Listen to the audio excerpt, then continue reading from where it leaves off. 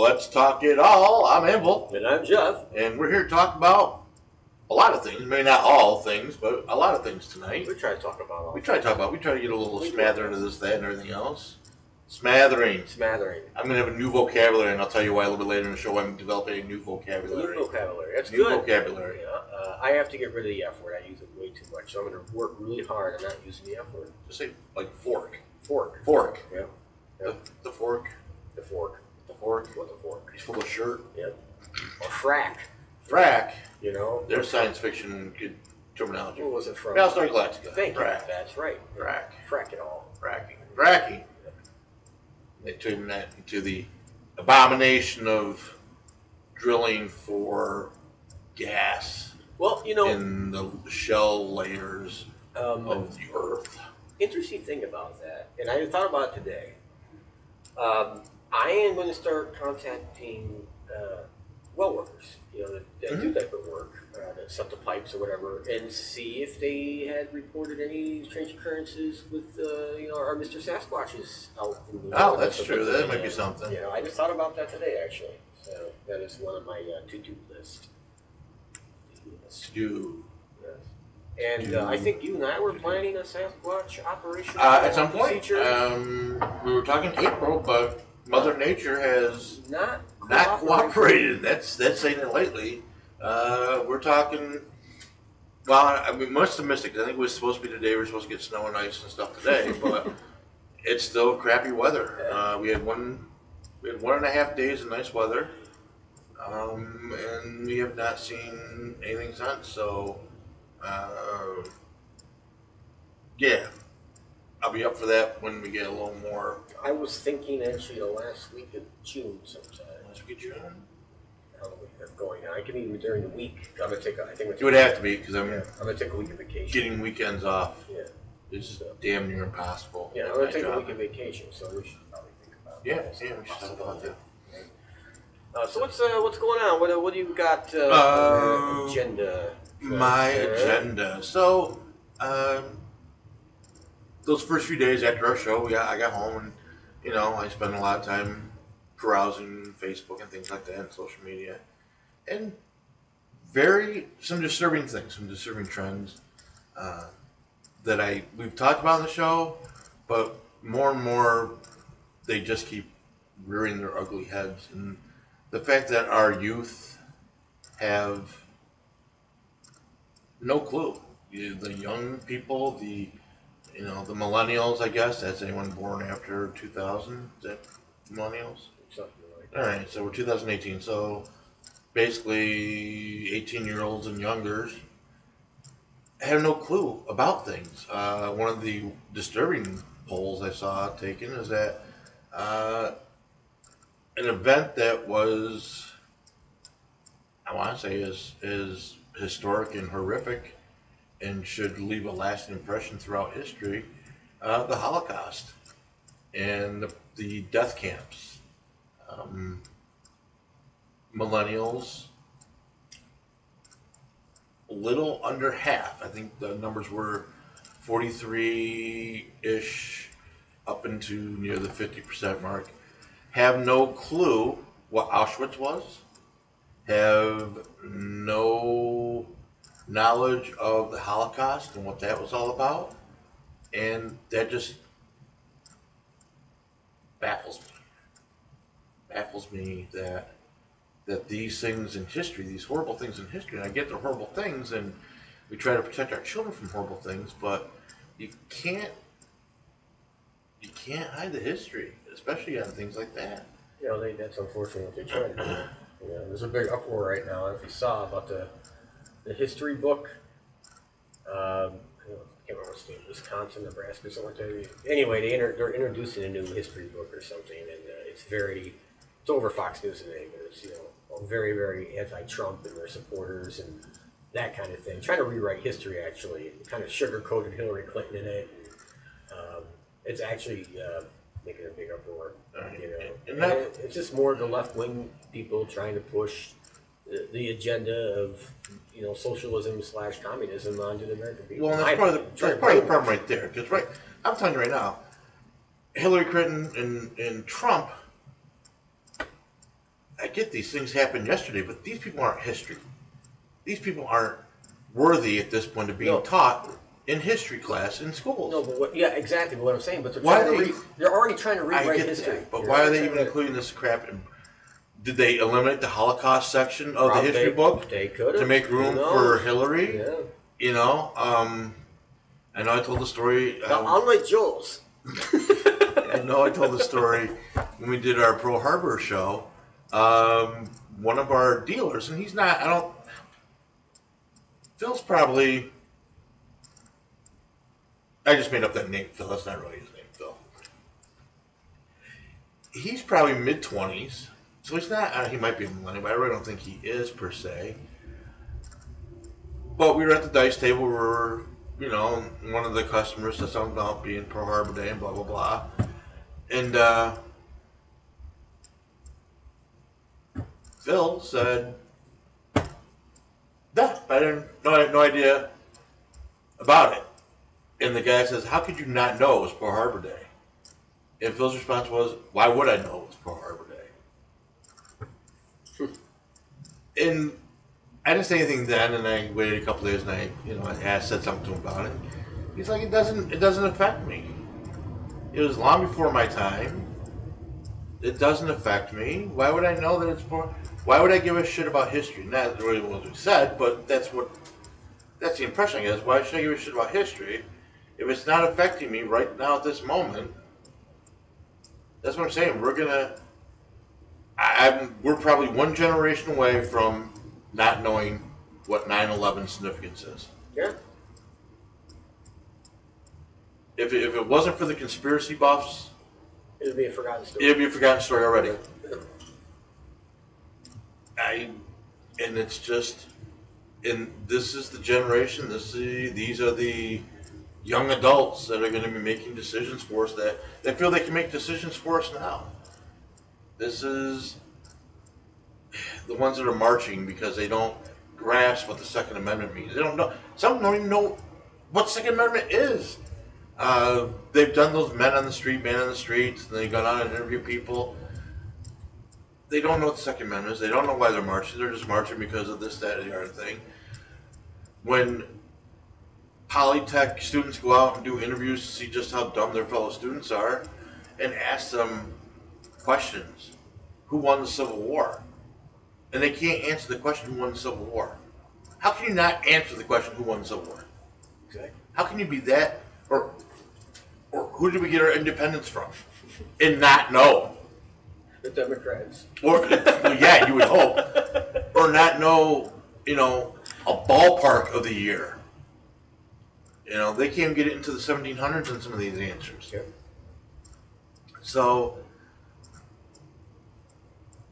it's scary, and it's scary because these are the people making decisions. These are the ones that are making the outcries. These are the ones that are affecting change that really shouldn't be happening.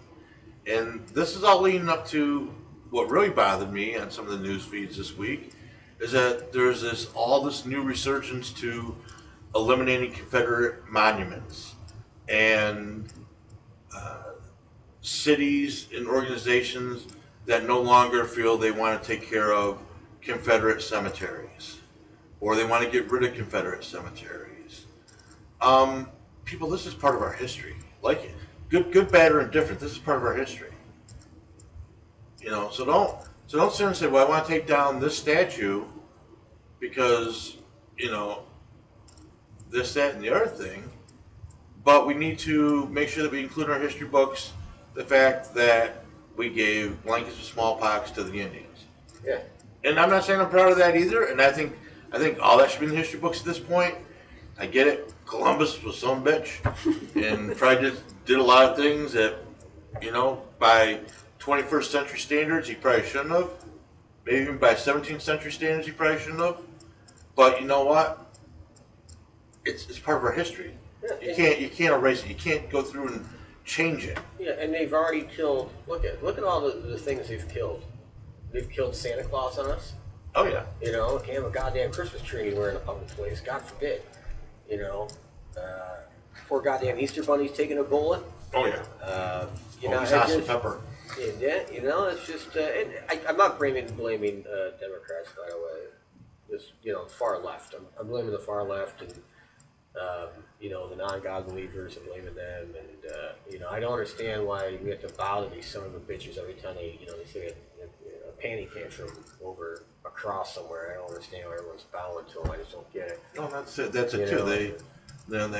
We talked about this a month or two ago about the cross and I guess that was upheld. And they're being told they got to take that cross monument down because it offends someone that maybe wasn't a Christian in World War II. But I want to bring us up for the gun debate.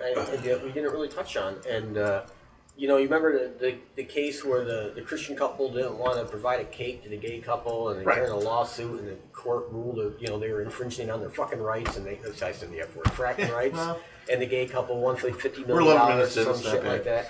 And then you got what's a sporting goods store there? Dick's. We're banning, right? Ban Dick's because they won't sell guns to 18-year-olds. Was that right? Okay, so they changed their policy. All right, but wait a minute. Isn't that an infringement on someone's constitutional right? They can't buy a firearm. You're refusing to sell that customer something you would sell somebody else. Aren't you infringing upon their right? I'm surprised a lawsuit hasn't been launched yet against Dick's for that policy. Their policy cannot infringe upon someone's constitutional rights. Well, I think they hedged their bets with that, and they eliminated. They're not selling assault-style weapons either. Well, they eliminated a couple different things all at once. No, but I'm just saying you can't. To me, I get it. No, I know what you're saying. You're saying, well, he's 18. Well, he's 18, and by law, he has certain constitutional rights at that point. He's considered an adult. You're infringing upon his rights by refusing to sell him firearms that you would sell someone of a different age. It's age discrimination, and it's against someone's constitutional rights. True. That's how I look at it anyway. So I think a lawsuit should be filed, and I think I'll pay for it. Okay. There we go. Jeff talking all that. It's going to sue Dick's. Right. You're right, and again, that's in the whole thing with the cake and stuff. I can understand if this was the only baker within a reasonable distance. If this is the only person that provided that service, then maybe. But I'm sure there are other bakers. There's other places to get your cake. To make this kind of thing. And you're basically saying that your First Amendment rights to be gay supersedes the other person's First Amendment rights to worship in the way they want. Yeah.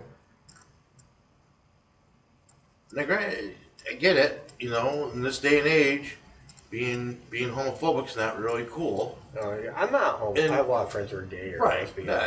That's their thing. That's cool. I don't have a problem with that. And a couple of the lesbians were actually kind enough to include me a few times in the past, so I had a lot of fun. So I can't bash them. And I'm being serious. I can't bash them. It was a long time before I had around the same. And I know you are. And I had a great time, so I have to thank them for that. But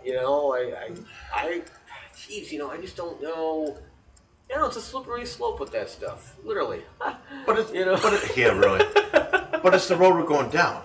If you don't agree with me, you're whatever. You're racist. You're phobic. Whatever the case is, and this is where the Confederate thing comes into play. Up until 5 years ago, 6 years ago, this wasn't an issue. Confederate flag wasn't an issue. Confederate heritage wasn't an issue. You could see the stars and bars down south. It was kind of a southern thing. Not just a flag, but it was in designs and artwork and things like that. I rode my Harley through Virginia and the West Virginia mountains and everywhere. I literally, every 10, 15 barns, there would be a freaking big Confederate flag on the side of the barn. So, why all of a sudden, and I know it was that shooting in the church and blah, blah, whatever, but why did this get picked as the target? Why all of a sudden, after 150 plus years, are we all, with so much other crap going on in the world, in our country, why is this such a deal? It's not a symbol of hatred. It can be. It can be. Lots of things can be the symbol of hatred. You can make anything a symbol of hatred if you Look at my spin it ex-wife. right. It's a symbol of hatred right there. Well, yeah, that's yeah. Um, I just there's systematic destruction, and it's not just going to be the Confederate heritage. It's going to be heritage altogether. Give it time.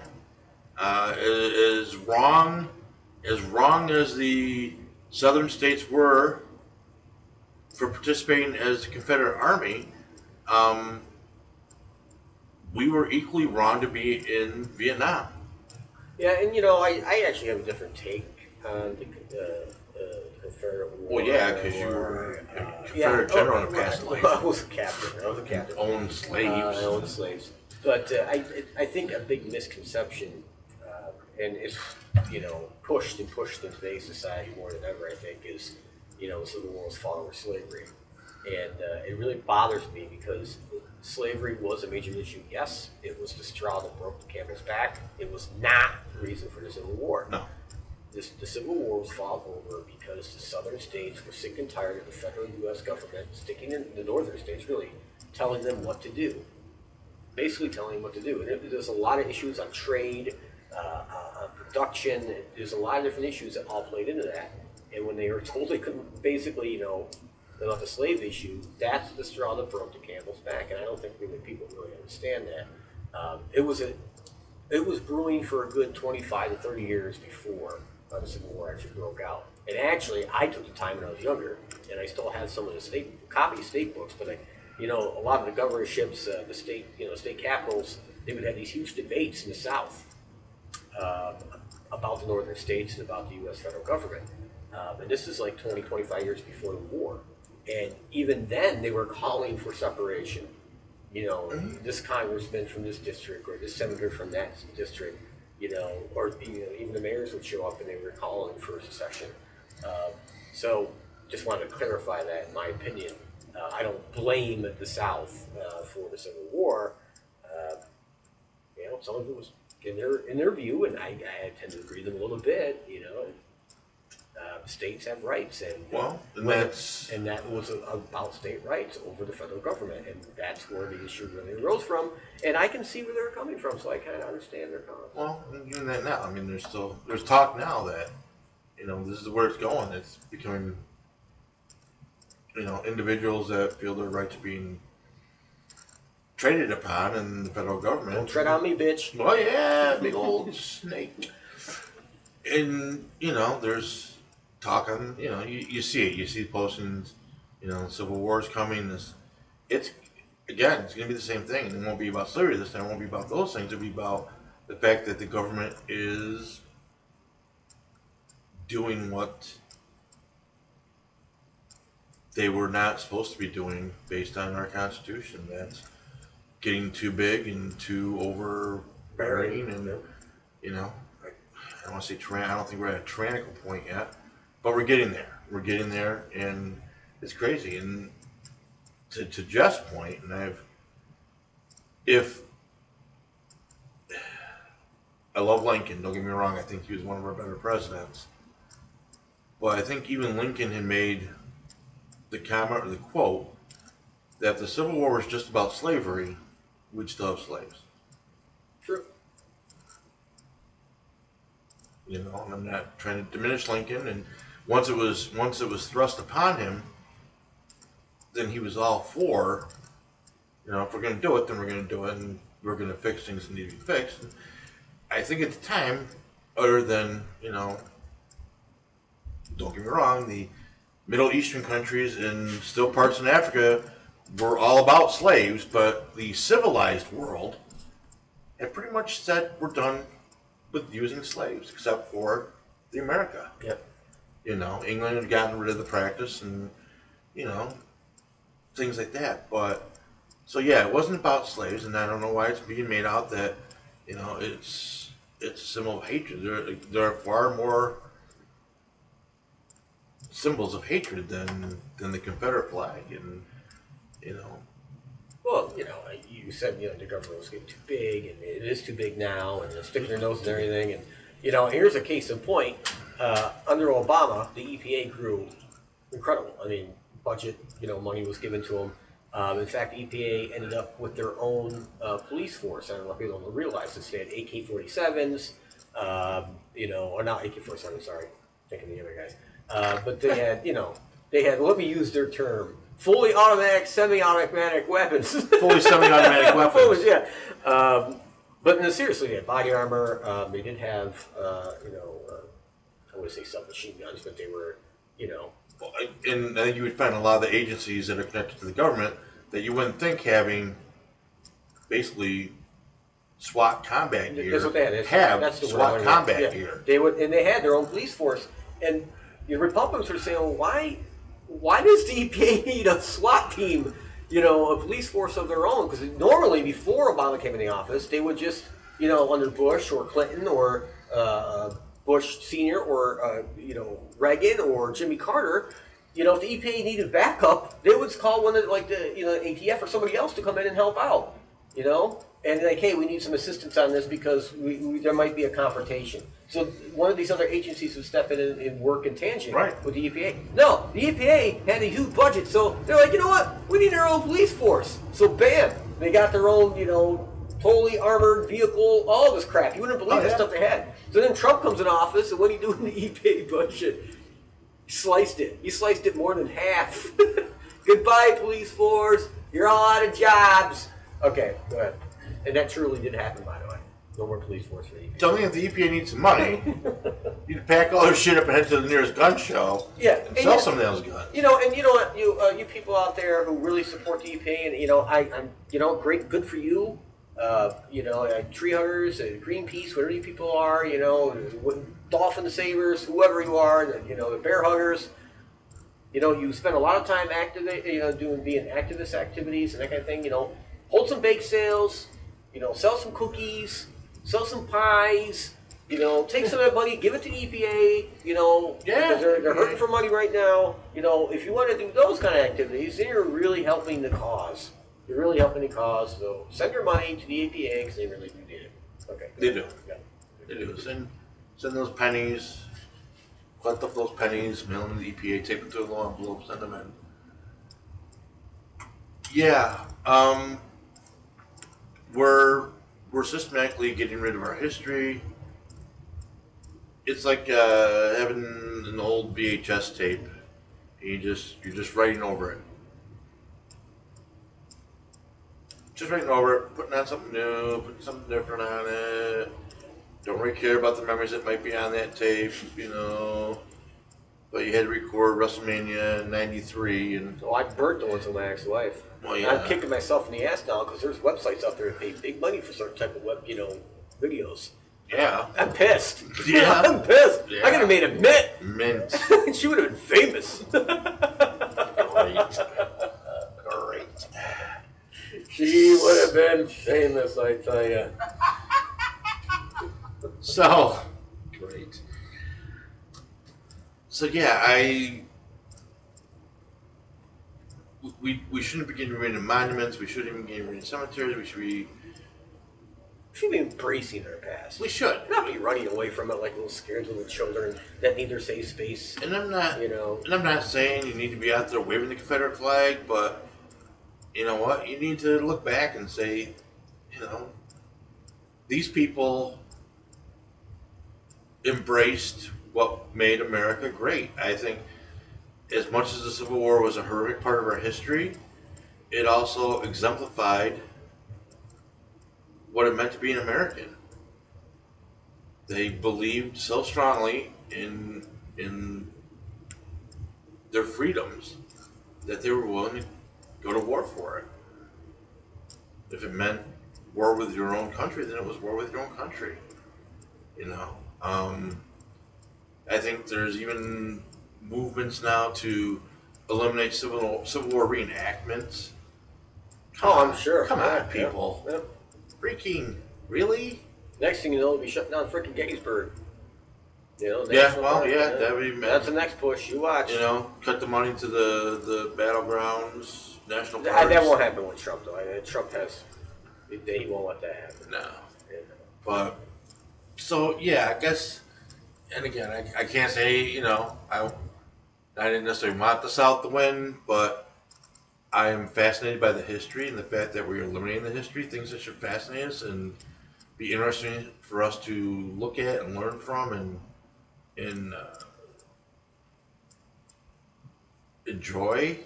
To people are like, oh, it really doesn't affect me. Or, guarantee if they come out with some kind of video game that dealt with the Civil War battles, and you could put it on Xbox and PS7 or whatever the hell PS it is now, they'd be all for it, and kids would be fine with that. Ooh, cool, really? I can fire a musket. Cannonball can do that, really? So, yeah, I think we're at a point the adults need to take some kind of control back. We can't, all you people out there praising these children for leading the way. You're as dumb as they are. Yeah, you're dumb. And I got some of those people on my Facebook page. I'm like, you can't be that stupid. Really? Are you really that dumb? You remember when you were a kid? Don't you remember what you were thinking? Absolutely. You were thinking about pussy all the time. That's all you thought. Pussy, pussy, pussy, pussy. Oh, I got the homework. Pussy, pussy, pussy, pussy. That's what you thought about as a guy. Okay? Yeah. Now, I can't speak from a woman's standpoint because I was never a woman as far as I know. But, from a guy's standpoint, pussy was on my brain. Pussy, pussy, pussy, pussy, pussy. But you don't have life experience to guide you. You haven't made the serious screw ups in your life to learn. You haven't had the bad pussy yet either. Well, yeah, That's to a life lesson learn. right there, let me tell you. Plus, that's doing a pecker. You got a problem there. Bad pussy. Yeah, sorry for the bad pussy.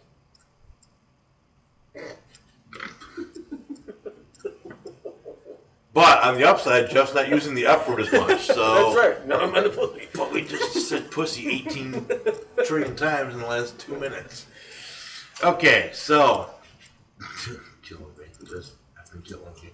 Speaking of killing and dying and death, this has been a tough week for, I'll call them celebrities. Yes. The first one to come to my attention that passed on was Art Bell. And I will say, Art Bell is Jeff and I great grandfather to Let's Talk It All. Art Bell, if you don't know, and I'll let Jeff talk about because he's probably more familiar than I am. Art Bell. Yeah, I'm Jeff Bell. You're Jeff Bell. Yeah. Art Bell pretty much pioneered the whole paranormal, Yeah, he was the alien radio show, talk show, cryptic craziness. And Yeah. Jeff can talk about He that. was actually he was the king of night, the father of night radio. He'd come in. I remember he used to start right around midnight, if I remember correctly, back in the day. Yeah. And I worked third shift, so I'd wait and do my job, and I had radios going all over the place where I was, so I could hear it. And it usually ran till right about 5 in the morning, if I remember correctly. It was about a 5-hour show. And he covered every single subject. He had excellent guests on, and he had a way. Art Bell had a way of making the story magic for the mind. Just through his voice, he had a very distinct voice. It was a very cool voice to listen to, and he was a great storyteller. And he knew how to play his guests. Like, oh my God, this little things he would throw out there, and you can't be kidding me. Oh my God, he just had this way about him. And I never, when I worked, I tried never to miss a show. He was the father of night, and people don't realize he at one time had the third largest radio audience in the entire world. Think about that. Third largest radio audience in the entire world. And it was nighttime. At that. If it was, to me, that's mind-boggling. If you were to put it in perspective, if you level the playing field, put it that way, during the day, because obviously, a vast majority of people are awake during the day, he would have been number one. There's no doubt about it. You know, if he had the same list and by tenfold. That's how incredibly insanely popular he was. You know, so yeah, Art Bell was the man. Well, and he spoke to people that were in the closet, so to speak, not homosexually in the closet, but people that believed in Bigfoot and UFOs and the paranormal. That really wasn't mainstream. That stuff wasn't mainstream. Yeah, and it was odd and made for great television once in a while when you could find Leonard Nimoy to host it. Yep. You know, but he spoke to a huge segment, which is his popularity, because these people had nowhere else to turn to, nowhere else to go. There was no internet yet. There was nowhere to tell their stories. No AOL.com. Yeah. There was no dial-up network. This is where people that everyone else would view as not normal felt normal. Coming to you from the kingdom of Nye. That's what he used to say. You know, so yeah, he was the man. He's gonna be missed. He pioneered the way for a lot of things that we have now, and again, people just don't acknowledge that or understand that. But we are halfway in. We are half hour in, and I would like to recognize Diversity Broadcasting Network. Oh, isn't it someone's birthday? It is. Renee, who is our fearless broadcast network executive and allows us to do what we do without being shut down or having our door kicked in. Her birthday today? Yesterday. Yesterday, I think. Today? Yesterday. It was yesterday. Right. I think it was yesterday. We're within the 24-hour time period that Renee had a birthday. So we say happy birthday, Renee.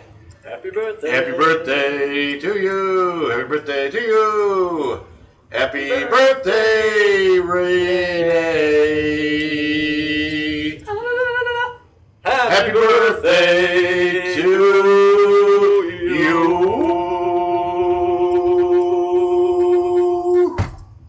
All right. So that didn't just put people over there. It'd be like those alien heads exploding in Mars Attacks. So, one of Renee's pet projects that she's working with other people on is called Biz Exposure. And Biz Exposure is a business opportunity for businesses to get on to Diversity Broadcasting Network and other places and get their business name out there. So I'll let Renee and her friends talk about this, and we'll be back in a moment or two. Hi, my name is Vin Gleason. I'm the Director of Marketing for Biz Exposure. And my name is Renee, and I'm the CEO of Diversity Broadcasting Network. And we have partnered up with Biz Exposure to help lift your business off the ground. With over 31.8 million views to date, you can get your ad seen instantly. Our digital signage technology can drastically change and improve the way your company interacts and communicates with your customers. This allows you to deliver a personalized and instantly updatable message when and where is most effective for you, all the while reducing your costs and increasing your revenue. Join the ranks of many other growing businesses. Building a synergy between our advertisers, our hosts, and our team of representatives and resellers is our biggest priority. Contact me at vin@bizexposure.com or call me personally, 315-209-5044. Partner with us. Our partnership with local business owners like you is the foundation of our business model. We extend opportunities and power local businesses. And we're back, and thank you for that. Back, and Biz Exposure, keep that in mind. I got something to expose. Oh, yeah. Billy. Anyways, let's talk goats. So, Art Bell, the second celebrity, and this, to me, this guy was, I think I first saw him in the movie Full Metal Jacket. I was going to say Platoon, but it wasn't Platoon, it was Full Metal Jacket. Lee Ermey, also known as the Gunny. He was definitely typecast as the drill instructor from the Marine Corps. Yes. Yep. I think that's the only time you ever saw him in any movie, in one form or another, either active or retired. But he was the gunny sergeant that was shaping boys into men and turning them into killing machines and sending them out to battle. He played his part well. Yeah, he did. He played his part well. Like I said, the first time I saw him was Full Metal Jacket, and I really don't watch the rest of the movie. I just watched the first half hour when they're at the basic training of Paris Island, just see him and just what he says and stuff like that. And I will tell you, he probably candy coated some of it, from what I understood from my dad when he did talk about his days in the Marine Corps. The drill instructors of the Vietnam era were a little more controlled than the drill instructors of the other two previous wars. I have a story that ties into this. Do you? Yes. Okay, let's hear here it. I am. I'm 20 years old because it was before my father passed away, and a bunch of my friends decided to join the Navy. True story, right? Yeah. And I'm like, all right, well, that sounds like a good idea. I'll do that too. Yeah. So we all too. went down. Don't do that too. We're all talking to the recruiter, and one's doing. They're all signing up together, and blah blah blah. And anyway, I had to come back, fill out some paperwork, and something was forgotten, whatever. And I'm coming back, and I walk upstairs, and this Marine recruiter guy sees me. He goes, "Hey, you!" And I kept walking. Hey, you. I'm talking to you, son. It's like that. Back it! Yeah, right. He's get in here. So I walk in and he goes, "Where are you going?" I go, "I'm on the Navy recruiter." "You don't want to join the goddamn Navy recruiter. Why are you joining a bunch of pussies? You're driving around a goddamn boat all day. What do you want to do that for? You're gonna kill people. Come with me. We'll kill people. Come over, sit over here. I gotta show you a video." So for 30 minutes, I got to watch this video of this marching band from the Marines doing something, Nice. right? It wasn't nice. It was boring. I'm like, how long am I gonna sit here with this guy, right? He goes, "Doesn't get your blood going," and this guy's just going off and off and off. So then, as this going on, all these recruits show up from the Marines. There had to be 6 of these guys, right? And there's another drill sergeant. He's doing the whole thing. These guys aren't even Marines yet, right? And they're already lined up and taking orders, and it was nuts. I'm like, what are you people nuts? So then I get my wit self out of there. And I get over back to the Navy, and he sees, "Oh, they grabbed you, didn't they?" I go, "Yeah, Jesus, it's freaking Marines, Yeah. Don't tell them, but they're a subdivision of the Navy. They hate that, Yeah. He goes, "So we're shooting this shit." He goes like, "Hey, we're going bowling next weekend. You want to go?" This is what we, the recruits that were Navy did. They went bowling, they went golfing. We did cool things. Nah.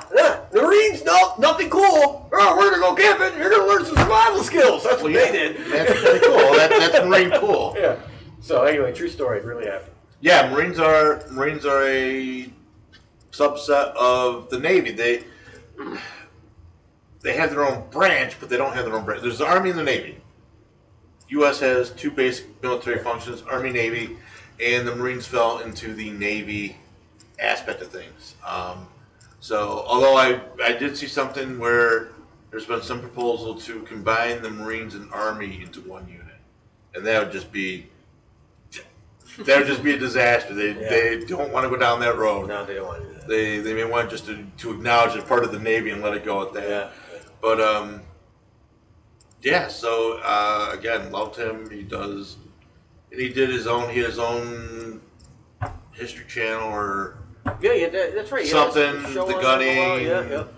talked about different things and dealt with battle and guns and weapons and things like that. I mean, he's going to be missed. He was a very iconic character. Another one that died, and I just found this today, was Harry Anderson. And most people, most of our audience, they won't know. He played the judge on Night Court. Yep. He was the judge in Night Court. He also had a recurring role on Cheers as Harry the con man. And I'm sure he's done other things. But those are the 2 I know him from the most. I love Night Court. Great show. Funny guy. Bit of a magician.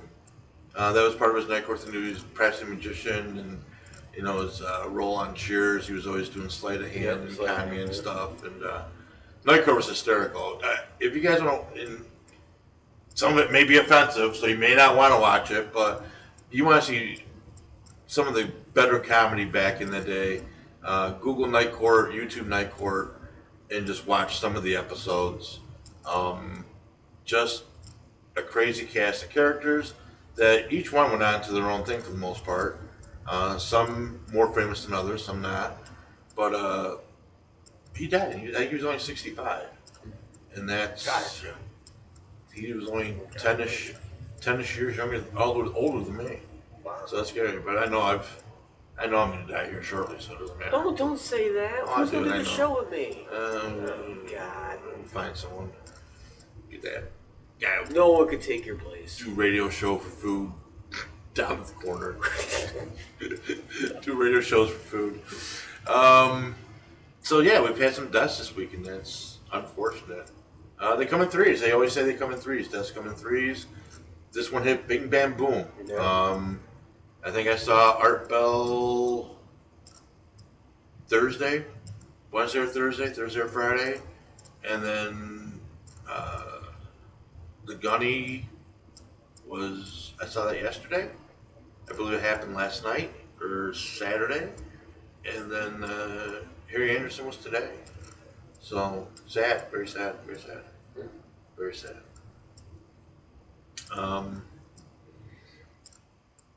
So on top of all that, we did launch a couple Tomahawks into Syria. Mixed reports. Overall, the report said we didn't hit anything, didn't do anything. Said the Russian anti-missile technology seems to be working fine. We actually used brand new weapon technology. Oh, we didn't use Tomahawks? No, we did, but we also used some brand new weapon technology on top of And it those. didn't work out well? No, we hit our targets. We destroyed all three of them. Oh. I don't know. You follow the story at all? Okay, do you want me to talk about this? I'll talk You about better this. talk I follow about stuff really this, quick. because last time I knew, we fired 112, only 2 of them hit something. No. That's all propaganda. It was not just us, but it was the French, The and French, the British. The British used their tornadoes. They were shooting their own missiles from their tornado planes. The French used the Mirages. I can't remember the other plane they used, but the Mirages were involved. The Mirage is a great jet, by the way. Mirage 3000 and 2000 are great jets. And then, of course, we had submarines, we had destroyers firing missiles. I want to say, I'm pretty sure the B-2 stealth bomber was involved as well with some missiles. I'm sure. That was probably the more advanced stuff. But no, we obliterated 3 different targets with no human casualties that we're aware of. We took great strides to avoid Russian and Iranian forces. I don't think we really cared about Syrians, but we made sure there was no collateral damage, meaning civilians and that kind of thing. So it was by all measures it was success. The missiles, I think almost all missiles hit their target on target and destroyed. The Syrian forces did launch after the missiles hit. After the missiles hit, the Syrian forces launched anti-missile technology, their weapons platforms to take out the missiles. So about 40 of their anti-missiles went into the air and came down somewhere because they weren't aimed at anything. They literally launched them after the missiles hit. That's how fast our attack was and how accurate. And we used some different technologies to fool the Russians and the Syrians as to what we were doing and when the missiles were going to hit. So we used a lot of countermeasures and that kind of thing. So yeah, that's it went down. It was 100% successful. I'm not a fan of this. I was strongly against this action. Oh, yeah, but we took a measured step, even though it was wrong. We took a measured step, and I'm glad. I thought for sure they were going to try and kill Assad, which I really think would have just been a disaster and would have led to World War III in the long run. But we didn't do that, so that's great. Hopefully they got the message, even though I don't believe they're the ones who used the chemical weapons, but regardless. So that's my thought. So you mentioned the British. Yeah. The England folk Yeah. were helping. And they got their own issues. Believe me, England's got their own issues going on right now. They got their own political turmoil going on. The Tories and the Labour parties, the and the Republicans, whatever. Yeah. But and I don't know if we talked about it last week or not. The fact that they've banned knives. Get out of here! Did you? Really? You haven't seen this? No, I didn't. You must not talk about this last week because you would remember. So, not this week, but the past week, and I probably should have mentioned the last show. Statistics came out, and London had a higher murder rate than New York City or whatever, Chicago, whatever it was. Right. London now topped the international list of most murders in a city. Wow. So the gentleman, I believe he's a Muslim because there's all kinds of static about that. That's the mayor, governor, whatever he is in London, issued a ban on edged items. There'll be no more knives. You gotta slip me, but no more knives. Edged items. And I think this covered a lot of things and stuff. You see a lot of the sarcasm on the internet on things, but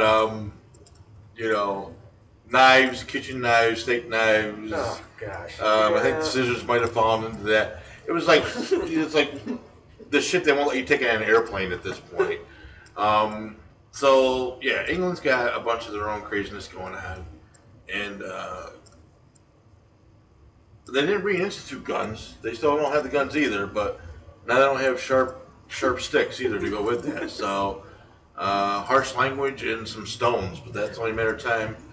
Well, they won't get rid of the stones because that's how the majority of their population now takes care of their problems. But stoning people, because the majority of their population now is Muslim and whatever. But I feel bad because I found out this week that I am 86%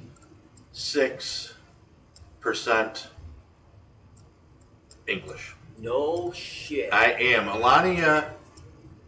What the hell was that? My wife said wrong. Oh.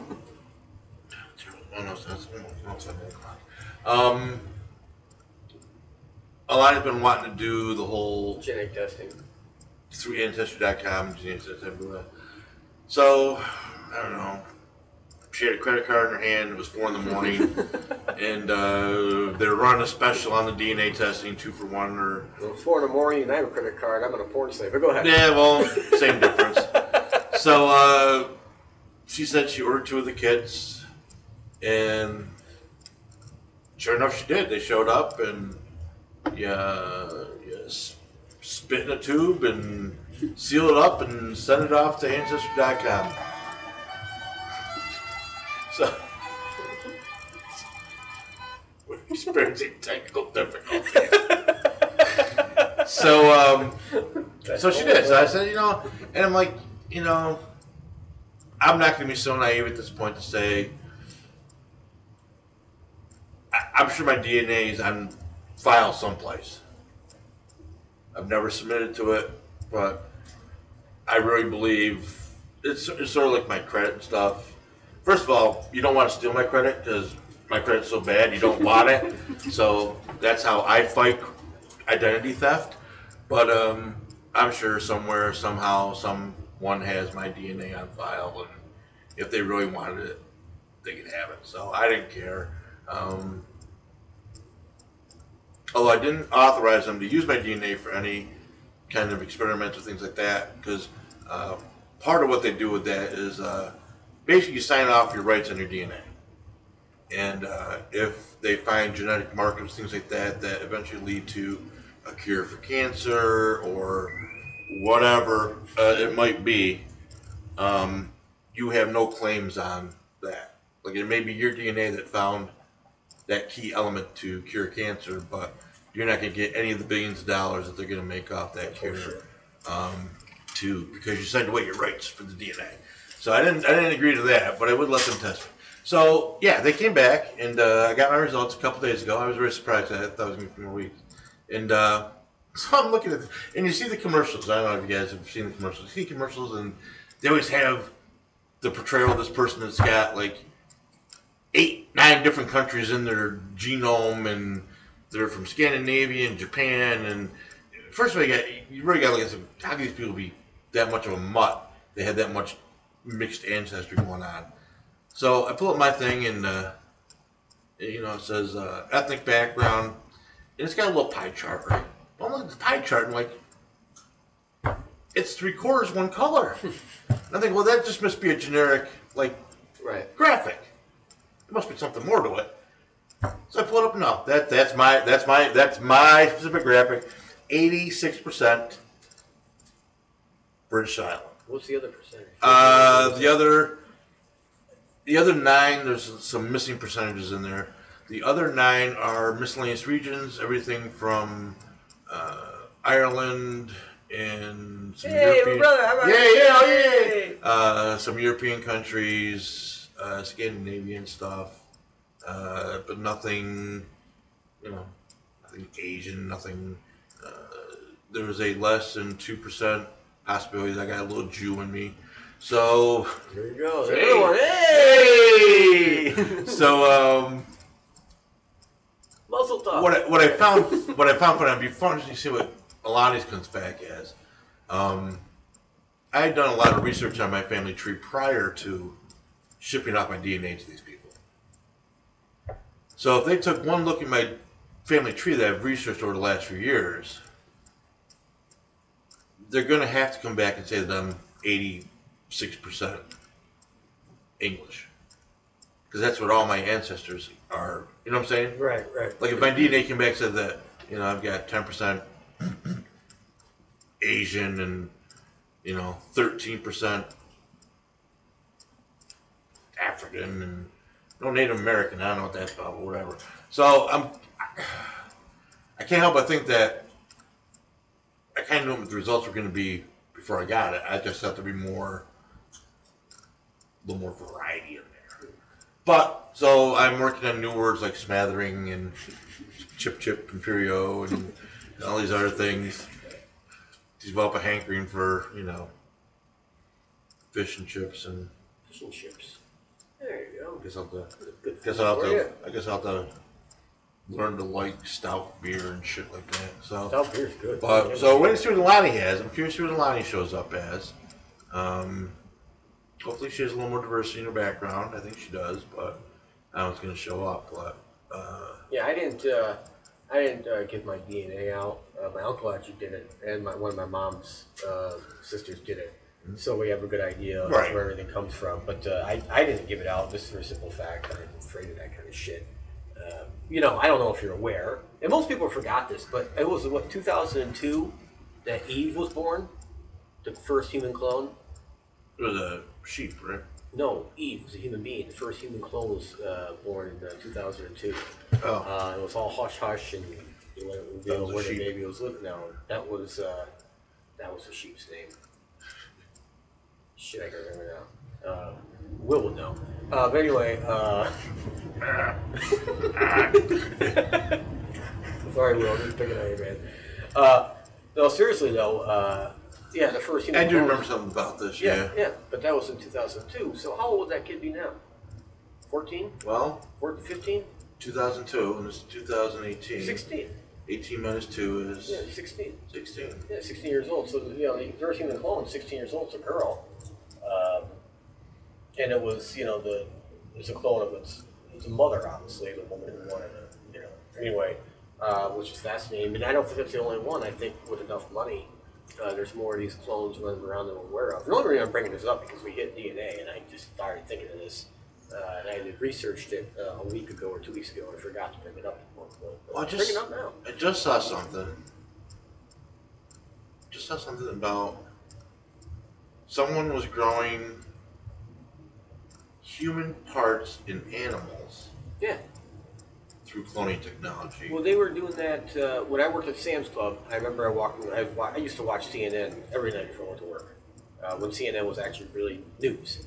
And it was third shift, and it just literally had to be 15 years ago.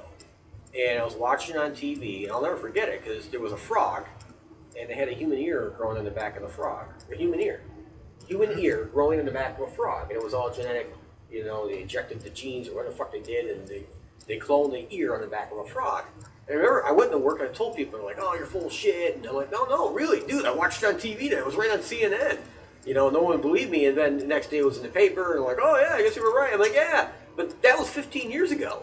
I mean, what they can do today, just, you know, people keep going to the dentist, and I'm like, why are you people going to the dentist? Sit it out a little while. They're literally, they have the technology now to clone your own teeth. It's just not widely used, but it's already there. They can do that. You don't need to have fake teeth put in anymore. Just pull that shit out, get one cloned, put another one in, super glue it. You're all good to go. You know? Well, actually, not so much glue one in as with stem cells, they can actually regrow it right in place. Yeah, I don't want to be the funny guy. Okay, I get that. I understand how it works. But the problem with stem cells, where do stem cells come from? Apparently, they can come from fat cells now because I don't know if I talked about this last week. No, either. you didn't. No. Apparently, they are able to take fat cells and somehow convert them into stem cells. That's good. I like to hear that. To use to rebuild like knee joints and arthritic parts and things like that. I'm excited about this. Oh yeah, your penis will finally work again. I am excited about this because I am a little stem cells factory here. I have millions and millions of dollars worth of stem cells that I'd be more than happy to donate to whoever wants them. There you go. You pay for the liposuction, and you can have my stem cells and do what you want.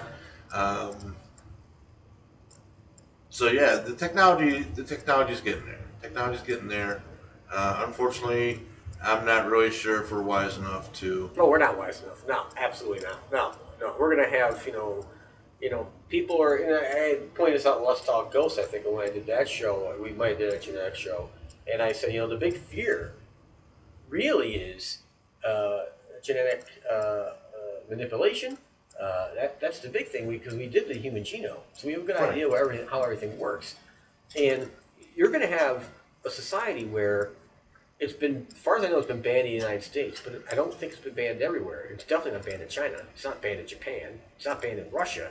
But you're going to have a certain group of people, the millionaires, the one percenters, if you will, that have the money to pay to have, to have their child genetically enhanced while it's still as an embryo, and make it smarter and faster, and bigger than a normal human. So when the kid is born, it's already got 2 legs up on everybody else.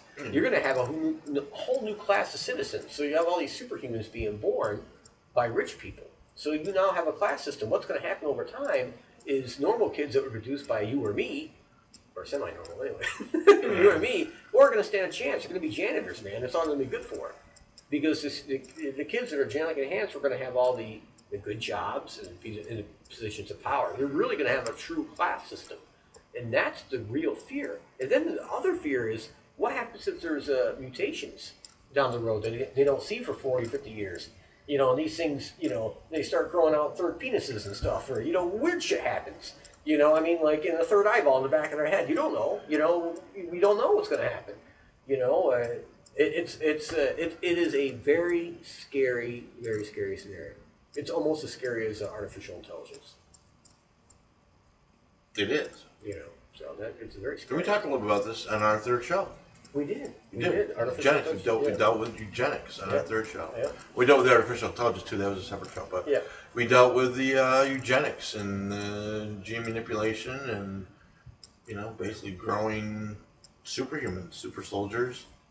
That's out there. They're trying. They guarantee that's where it is. Military is trying to create a super soldier. I'm very impressed that you remember what show it was. You know why? Because I don't remember where I talked about it. I just knew I talked about it. Oh, we did. Yeah, that's awesome. We did. It was if it wasn't 2, it was 3. It was one. It was some of those first shows we did. We talked about it. So it was one of those things. I don't know what prompted it. There was must have been something in the news or something. But it could have just been I was watching a rerun of Star Trek. Doesn't matter. A lot of that influences what we're going to talk about that week. Guess what time it is? It is that time. It is that time. Well, it's within a minute of that time. What do we have today, sir? Jim Beam Red Stag. Red Stag. No, For those who they don't know don't what a stag pay us is, to stag try is their a- products, people. stag is a So, big deer. If I don't like something, I tell you straight up. Why don't you do the pouring, sir? You're better at the measuring aspect of things. I don't endorse products unless I really like them. So I'm very truthful about my reactions. I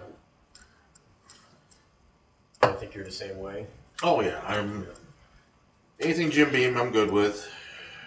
We're gonna take a I'm picture a right now Jim of our Beam product. fan. Actually, Jeff, we should have some. We should have music We to should. go with this. We are gonna have some pictures of music. We're gonna have ourselves a Confederate shot. I think it's a great idea. We're It gonna is a do great that idea. right now. Or not. No, it's good.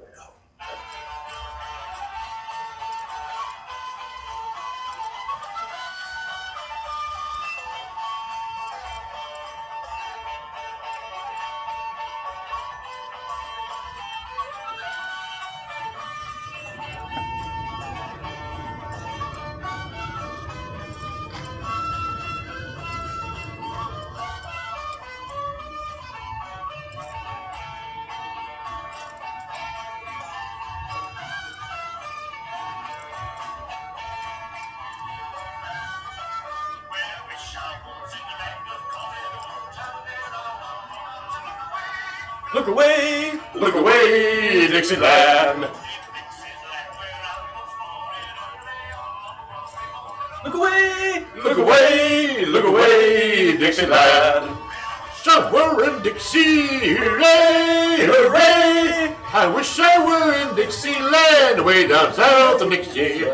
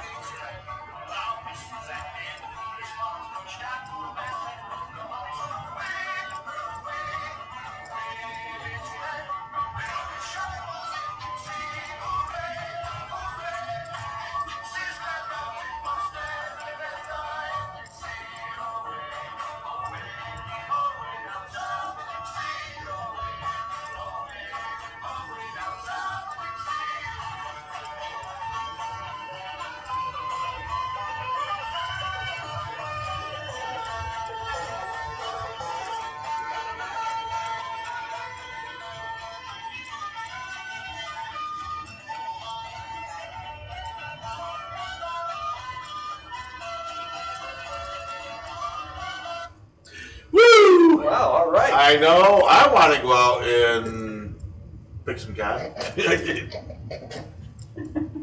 All right. Yes. Here's the swimming. Oh, Cotton cotton pickers. pickers. There we go, man. Next time, we're gonna play music and we're gonna sing the whole damn song ourselves. What do you think? Karaoke night. Yeah, we'll do it. I know we should do that. Or we can pre-record it on a YouTube video. We could. Play it that way. I'm up for some village people. Just to show our diversity.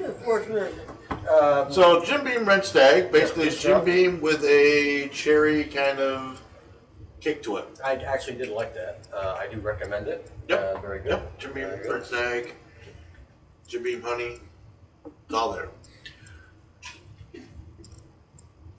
Where were we? We're talking about genetics and Genetics and That'd be Star Trek II, The Wrath of Khan. Look it up. Spock dies. Yeah. And then he's reborn. Reborn. Unless it's the new movies, and then Kirk dies and is reborn. Sort of. No, the Star Trek reboot. Oh, I don't watch those movies. You didn't watch those. They're actually very good. Jeff doesn't watch them, but no, I they're saw actually some very of them, good. but when they screwed up the entire Star Trek universe, I couldn't watch it anymore. Well, they redid. It's a separate timeline. Yeah. Anyway. They're good. They're good. Anyway, Jeff forgets I come to these things armed anymore.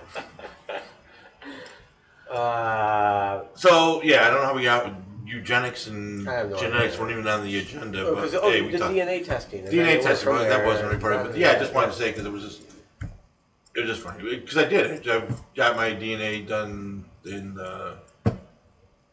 It's kind of fun doing the ancestry thing because you start looking back through and you can find records and things like that. And I've gone back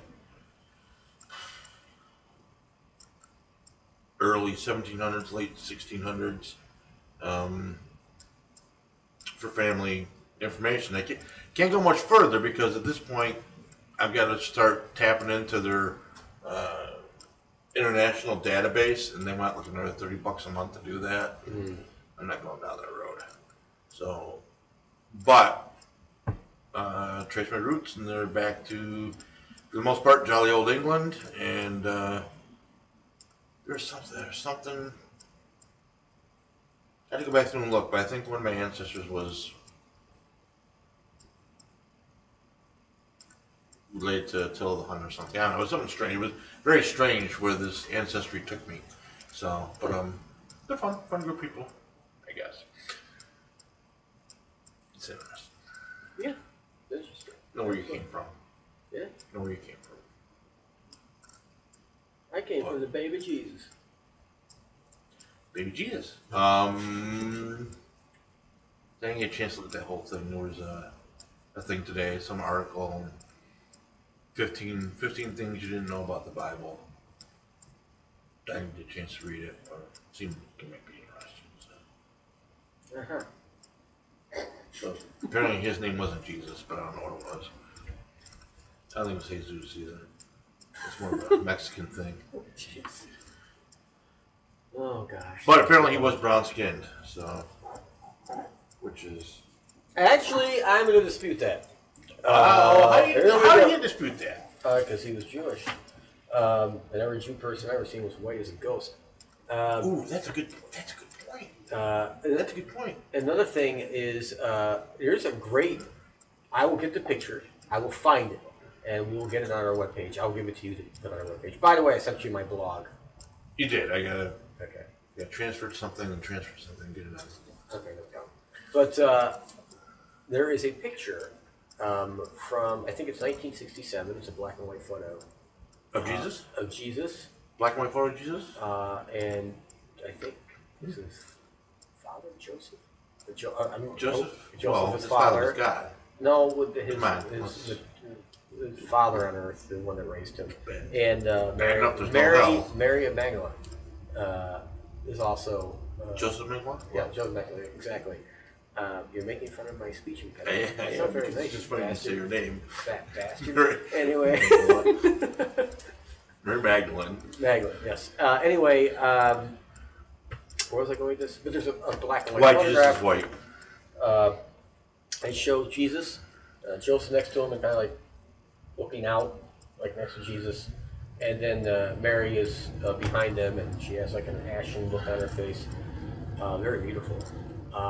And apparently, the story goes, and I know who the woman's name is, by the way. I'll get that information in more detail for next week. But she claims that in 1967, aliens arrived and told her that they were going to show her the last days before Jesus. And she, and they transported her or something. And she was 10 feet away from them, and she had a camera and she took a photograph. And that is the photograph that I will share with you all. It's Absolutely, you need to because it's quite clear. You got me intrigued now. It's quite clear. It's really a good photograph. It's black and white, but it's quite clear. It's fascinating. So I'm going to share that, and I'll share that story next week. I'll have all the details of that. Okay? So remind me after the show what I said I do. I'm going to write this down. Write that down because yes, I think that'll be a showdown in the future about time travel. Yeah, absolutely. Now, who is that? That is Alani. Oh, Alani. The great psychic. She must not be feeling good. Uh-oh. That's not good. So she's going to bed now. Wow, that's not good at all. It's even early for her, so. It's funny, Heather's not feeling good either. She's going to bed early. Right. Although she did promise me a fun time with her, so we'll see if she's up to it. Did you do your duty last week like you said you had to? What was my duty? Oh, yeah. Oh, God, every night. You kidding me? I get worn out. She's a nymph. Anyway, going. So, we're going to switch gears now, I think. It's about time. Oh, I'm sure we should. Probably should. All right. We're going to get into Sasquatch a little tonight. I did promise some stories. I have a shitload of stories tonight. Sponsored by Jack Links. I did find this awesome webpage. And it's... Someone put a lot of thought into this, and they paid money to have this awesome webpage up. Too sure. You can find it at HTTPS, little signs, black slashes. You know what I'm saying. Just go to the www part. Yeah, okay. www, whatever, zapatopi.net /BSA/. Again, that's zapatopi.net /BSA/. And Zaptopia? Yeah, something like that. It says, join the Sasquatch Militia. Ooh. I'm not going to read the whole thing. This webpage is huge, and it's really well thought out. Militia. Yeah. The right to keep in Sasquatch arms. Sasquatch, the might of the Cascadian is in your arms.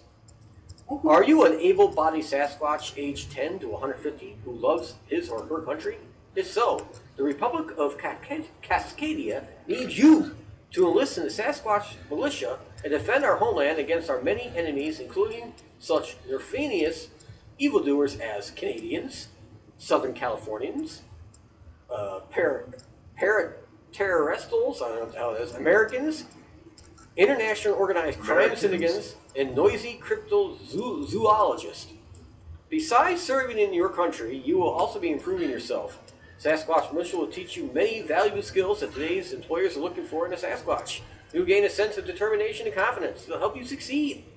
You will also experience companionship with your fellow Sasquatches as you work together to ensure freedom of the Republic of Cascadia. I love it. This just goes on. You will learn, extensive combat training will include stomping. Learn to use your feet to squash your foe and his or her equipment. A basic skill needed by Sasquatch militia stormtroopers. Boulder throwing. Take out the enemy safely from the top of cliffs. Boulder troops are the first line of defense of the Sasquatch militia and will teach you how to become one. Log swinging. Close combat against a number of foes? No problem. There'll be no match for the blunt force of a swirling log. Learn how to choose and uproot dead trees and proper swinging techniques to avoid back injuries. Delimbing. Pulling your enemy's limbs from their sockets may sound cruel, but they would do it to you with no hesitation if they had your might. Sounds like Chewbacca. Yeah. Learn the best way to do it quickly and efficiently for a minimal amount of suffering. And the list goes on and on and on.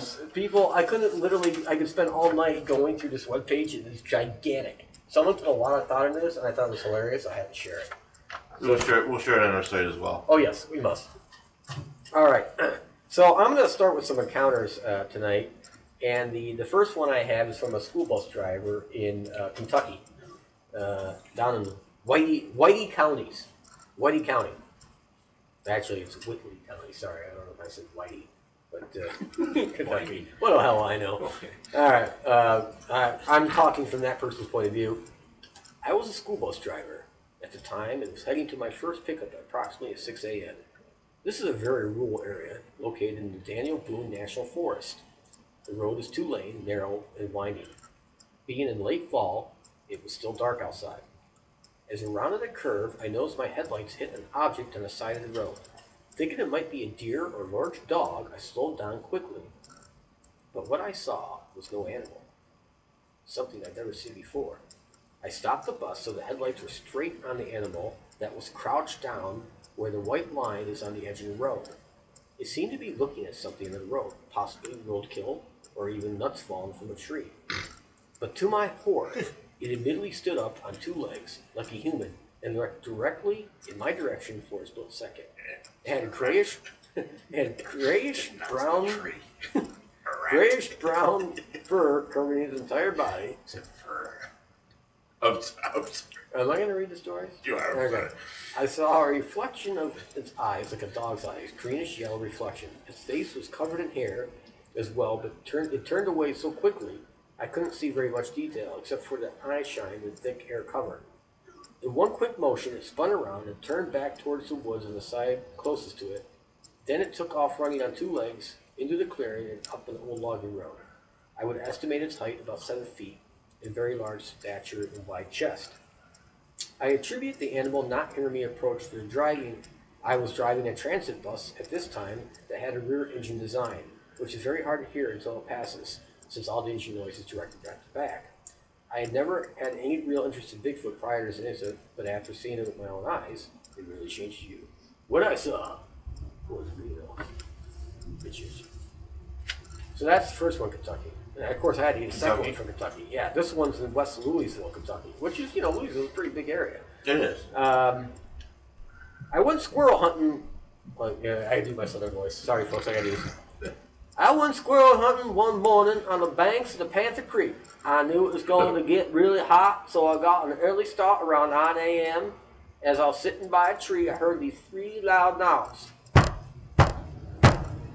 It was plain that it was wood on wood. I sat there pondering what could have been happening.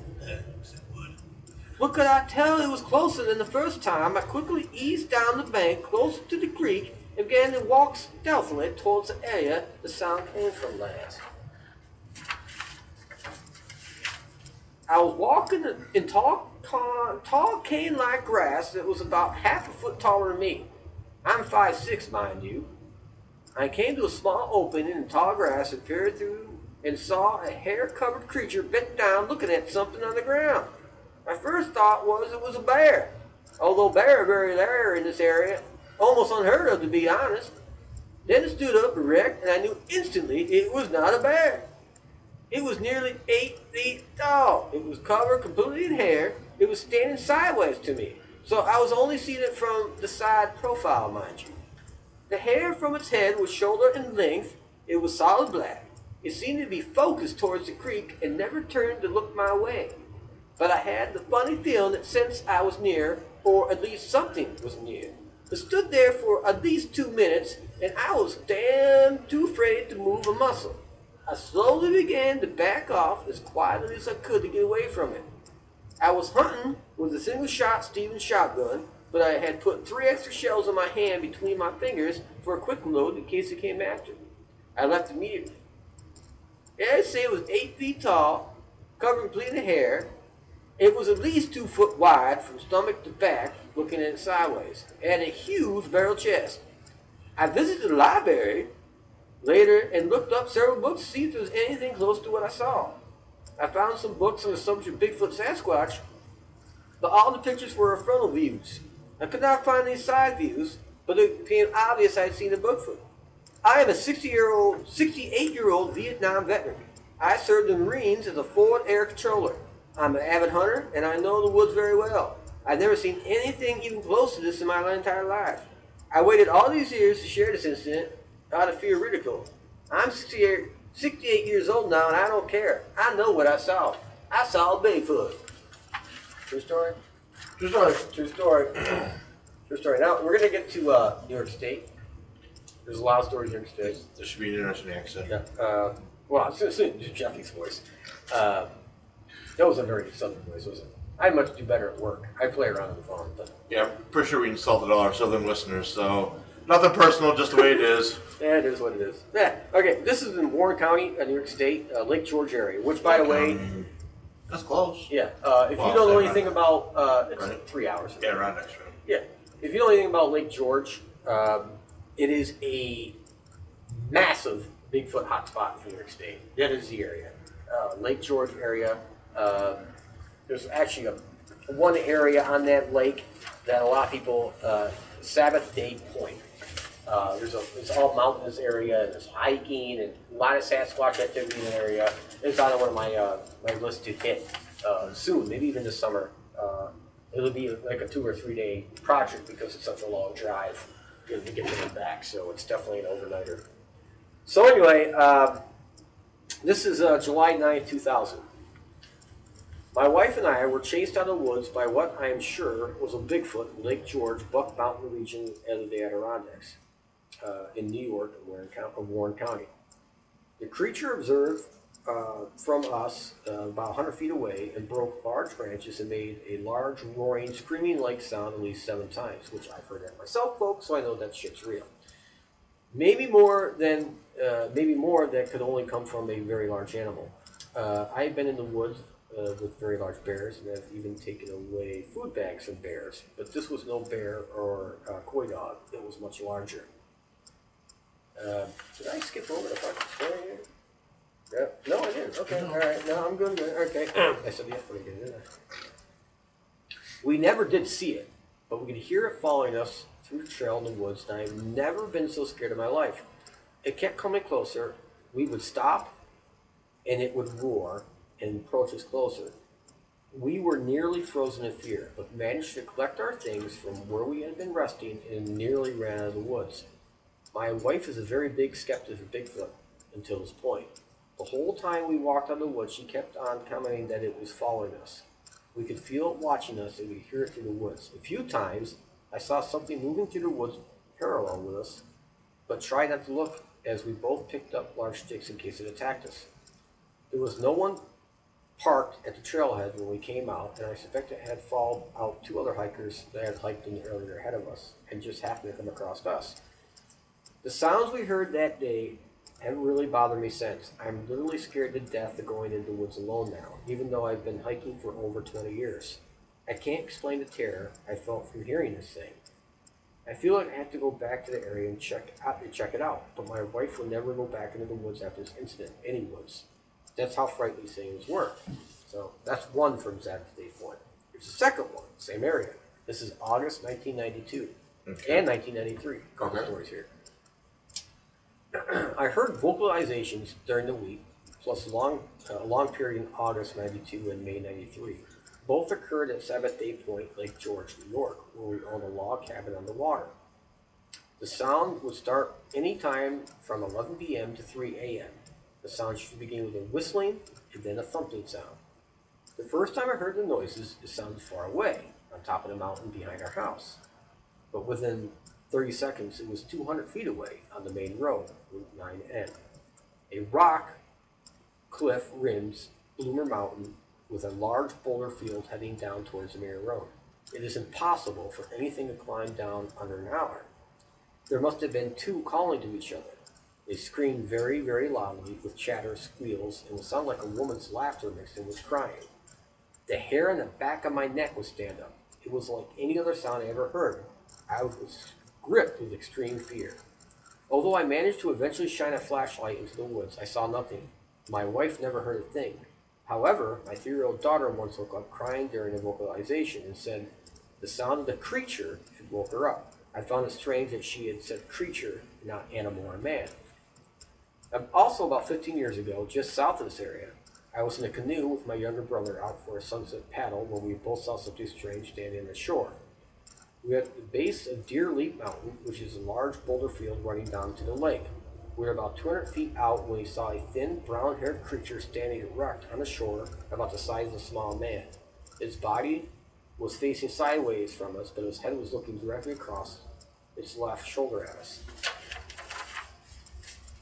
We did not feel secure to move any closer than we were. It had a strange grin with piercing eyes, almost a maniacal look. It had long, thin arms and did not move as we slowly paddled by. It was not dark yet. The far shore was still lit by the sun, but our shore was now in shadow. As we turned around to go home, we noticed it had climbed a dead pine tree and moved out onto the crook of a branch. It was gripping the branch. It cocked its head towards us, stared at us, then turned its head down between its front arms and into its chest. At this point, it became camouflaged a tree. If you did not know it was there, you would never have thought anything other than a large lump of branch.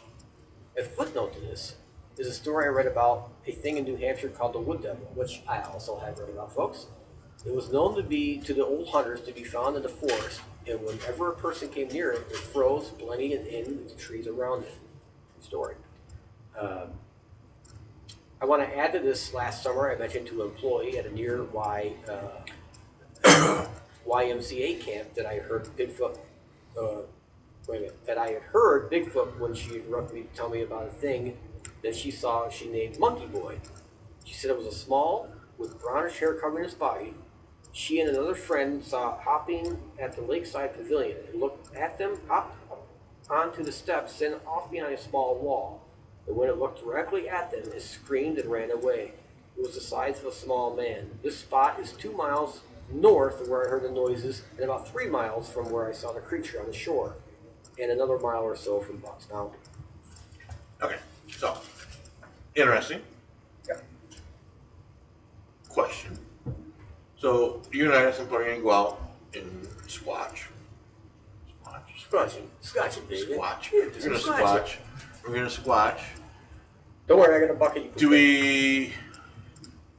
Do we think the local squatches are friendly, or do we think they have a taste for white meat? We have not. We haven't done a really in-depth, show on this, but there is a difference. The Sasquatches out in Oregon are not very nice. Not very nice. Not very nice. No. In Washington and that kind of, I think they're actually even bigger than the East Coast Sasquatches. And folks, I know this sounds weird if you're listening to this, and the reason I know is because all the different reports I've read, and literally there's probably thousands now that I've read, but the East Coast Sasquatches, the Ohio, the Pennsylvania, New York State, are a tad bit more friendly, if you will. Not quite as large. And as far as I know, they don't harm humans on the East Coast. Are we missing people?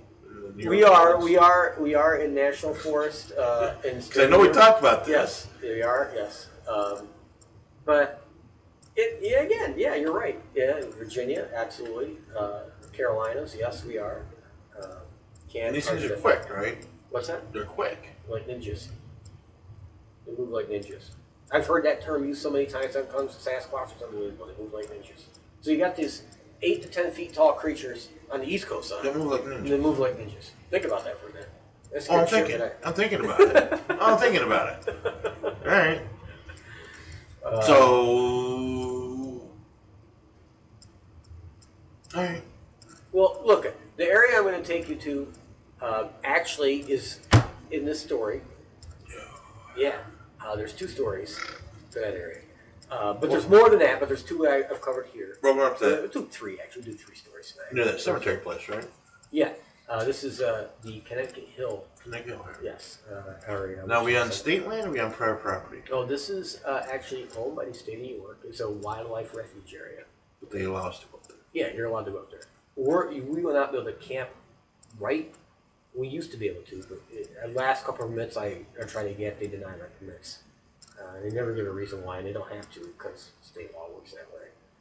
But there's a state forest directly across the road, okay, that we can camp out, which I've done many times.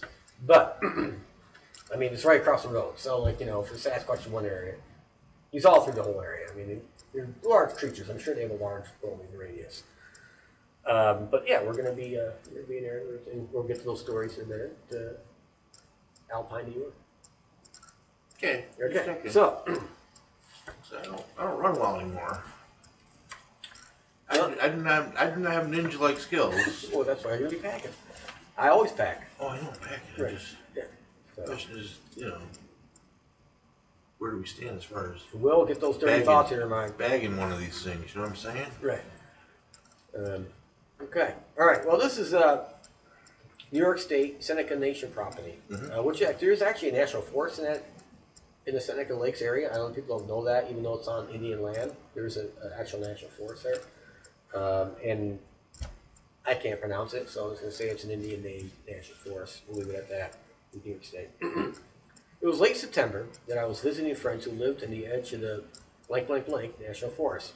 The blank blank blank National Forest is probably not listed on New York State Forestry Registry because technically it's on Seneca Nation reservation property, which is true. Locate Jamestown, New York on a map or Lilydale. It will be the forest that borders this property going to the north. It's about an hour south of Buffalo, which is also true, by the way. My friend and I had gotten up early to hike one of the nature trails that go through the park. This part of Western New York is about an hour south of Buffalo in between the Seneca Nation. The tourist season in the summer had ended, and it was not yet deer season or hunting season, but the foliage was still thick. My friend and I started on a trail early, 6:30 a.m. in the morning. It was still dusk outside, and the sun was just beginning to rise. About 20 minutes into our hike, we had come to look like a marsh-like environment with fallen trees and some open spaces. We had stopped to survey the area, just get around at how beautiful the scenery was. I would like to say at this point that my friend, who is also a professional photographer, wished he had brought his camera. And after a few moments, I wish he had as well. As we stood there, we got the strange sense that we were being watched. I thought this strange, considering the remoteness of the area and how early it was. As I turned around to see what was behind us, we heard a movement in the bushes. At this point, I thought it was a bear. Bigfoot had never entered my mind. We both began to make a lot of noise and talking loud enough so if it was a bear, it would run off instead of charging. After a while, we realized that it was not a bear or any other animal because with all the noise we were making, whatever it was in the thickets and had not moved. At this point, we thought it had to be human, but we neared the thickets about 50 feet from where we were standing. We heard a heavy breathing and saw through the thicket what appeared to be a very large, dark form, either laying down or squatting. My friend became very frightened, even at this point. Bigfoot had not entered our thoughts. My friend urged me to continue down the original trail and back to where we had started. We were already deep into the woods, and at least another good 20 minutes of brisk walking or running, if whatever it was in the bushes decided to follow us. As we started down the trail, whatever it was in the bush darted behind the nearest tree and began to follow us. After a few minutes, this was becoming aggravating, so my friend and I thought we would stop and hide behind the nearest tree we could find to see what this thing would do. As I peered out from behind the side of the tree, what I saw is something I will never forget. When I stared at the tree and the bushes that this thing was hiding behind, and I will say not hiding well, by the way, it appeared to be at the 6 foot level of a branch. There was a dark, hairy shoulder and a part of a massive forearm. At this point, I knew exactly what I was looking at. It was a 7 foot tall Sasquatch, and with all my nerve, I tried to get my friend to see from my angle. My friend moved over to my side to get a look at this creature, moved just enough to see the torso, and that's all my friend needed to see. And he took off. I was left standing there wondering if the reports of these things chasing people were true. But all I did was stand there waiting for me to make my move. At this point, I was scared the most. I didn't know what to do, so I began to talk to it out loud and said, "We're not here to hurt you, we're just moving through." I did this in a nice, calming voice, despite the fact that my nerves were as frayed as they could be. I started down the trail at a calm walking gait, and the Sasquatch caught right up with me about 70 feet behind me, always staying just out of my line of view. It stopped and followed me for about half a mile from the end of the trail. It stopped following me about half a mile from the trail, excuse me. When I caught up with my friend, he was too shaken to talk about it, and has never mentioned it again. I've been back to the area since this incident, and my friend will not go in the woods by himself, and only with a great number of people. I'd like to add there was no smell associated with the sighting, no vocalization, only heavy breathing that sounded like a low, guttural ground and what sounded to me like lip smacking. So, fascinating. Okay, Delaware County, New York. This is not that far from us, a couple hours away. Back in the late 1970s, my parents purchased an old farmhouse that was built in the 1880s in a small town called South Courtright, New York. The house sat on 7 acres of a beautiful valley in the middle of the Catskill Mountains. The farmhouse was in disrepair when we purchased it, but over the years they fixed it up into a very comfortable weekend and summer retreat from the urban bustle of New York City area where we lived. The trip took 3.5 hours to 4 hours every Friday, but my sister and I didn't mind it at all. One night, After we arrived at approximately 9 at night, my sister and I sat at the kitchen table eating sandwiches for dinner while my parents had cocktails in the front living room. The kitchen was at the rear of the house, and the window faced a drop-off in the property which ran down the clearing to a clear running stream. As I was eating my dinner, I was gazing out the window. It was dark, overcast, and moonless October night. As I turned my head from facing my sister, I looked out the window, which was 12 feet from where I was sitting, and there, illuminated from the light spilling out of the kitchen, was a huge, ape-like face staring back at me. It had a broad, wide face with no discernible neck and shoulders that spread out beyond the 4-foot-wide window. The brow of the creature was heavy, and I do not recall any expression on the creature's face. It was clearly the most obviously a Bigfoot, but what was different from any description that I had ever heard before about a Bigfoot was the hair of this creature was more orange-like, not brown or black. At this point, I yelled and motioned to the window. My sister turned and saw the creature as well. We both yelled for my parents, but when they got there, the creature was gone. My father took a flashlight, went outside, looked for it. The ground was too hard due to autumn that year. We did not realize, however, that the creature would have had to be over 9 feet tall for it to face the visible to the window of the kitchen, since the basement level was exposed to the part of the house, and the farmhouse was built on a hill. My parents never believed my sister and I, especially since the color of the beast was orange. But about 2 weeks later, we read a local paper in which a farmer said he spotted a big hairy creature breaking into his hen house and stealing his chickens. The color of the creature's hair was orange. This is a real short story. This is in Wysox, Pennsylvania. But there's photographs for this, which I have, and we'll have to get them on the webpage. And this is amazing. When you see the photographs, and when people see the photographs, you'll know what I'm talking about. A family returned from outing and heard screams coming from 3 different locations in the woods behind their home. The following day, the children discovered a dead deer with its legs wedged in the tree. The deer was dismembered and torn apart. They also found several uprooted trees, broken branches, and 2 large impressions in the ground. I had the photographs of the deer stuffed between the freaking tree, ripped apart. I had the photographs of the tree structures, which I don't know if anything of Sasquatches are well known for. I've never come before. Yeah. And there's a picture of the footprints as well. Wow. This is a really, really a well-documented situation. So we will get those pictures up on the webpage for people. Do you have any questions? Because I have a lot more stories.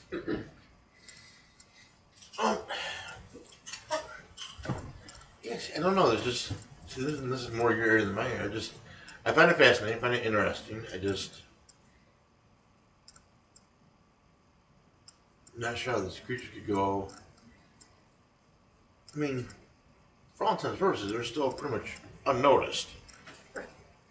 You get these reports and stuff. There really isn't a boatload of physical evidence. Well, no. See, this is where that you can point to and say. Well, here's the problem with physical evidence. There is excellent physical evidence. Okay, I'm going to start with the footprints. Okay. All right, and so you have these casts, and not just in America, but, literally all around the world. But let's just take the casts in America, and we're talking casts now that I would say at least there's 60 to 70,000 casts out there. Sure, some are fake. Absolutely, there's fakers out there. All right, but what differentiates between the fakers and real stuff is something called dermal ridges. Okay. Right, we're talking about that. Yeah, your fingerprints. All right. There's a gentleman that was the top forensic fingerprint guy for the FBI, right, for 30 years. That was what he did. And he somehow, someone, sent him, I think it was Dr. Jeff Mulder, which, was a big guy and a professor of anthropology and all this other crap. Very smart guy, well-spoken guy you see on the Bigfoot programs. But I think he contacted him or got him contact somehow, and he sent him some cast of view. And when this the FBI guy, I can't think of his name right now, I'll get it later.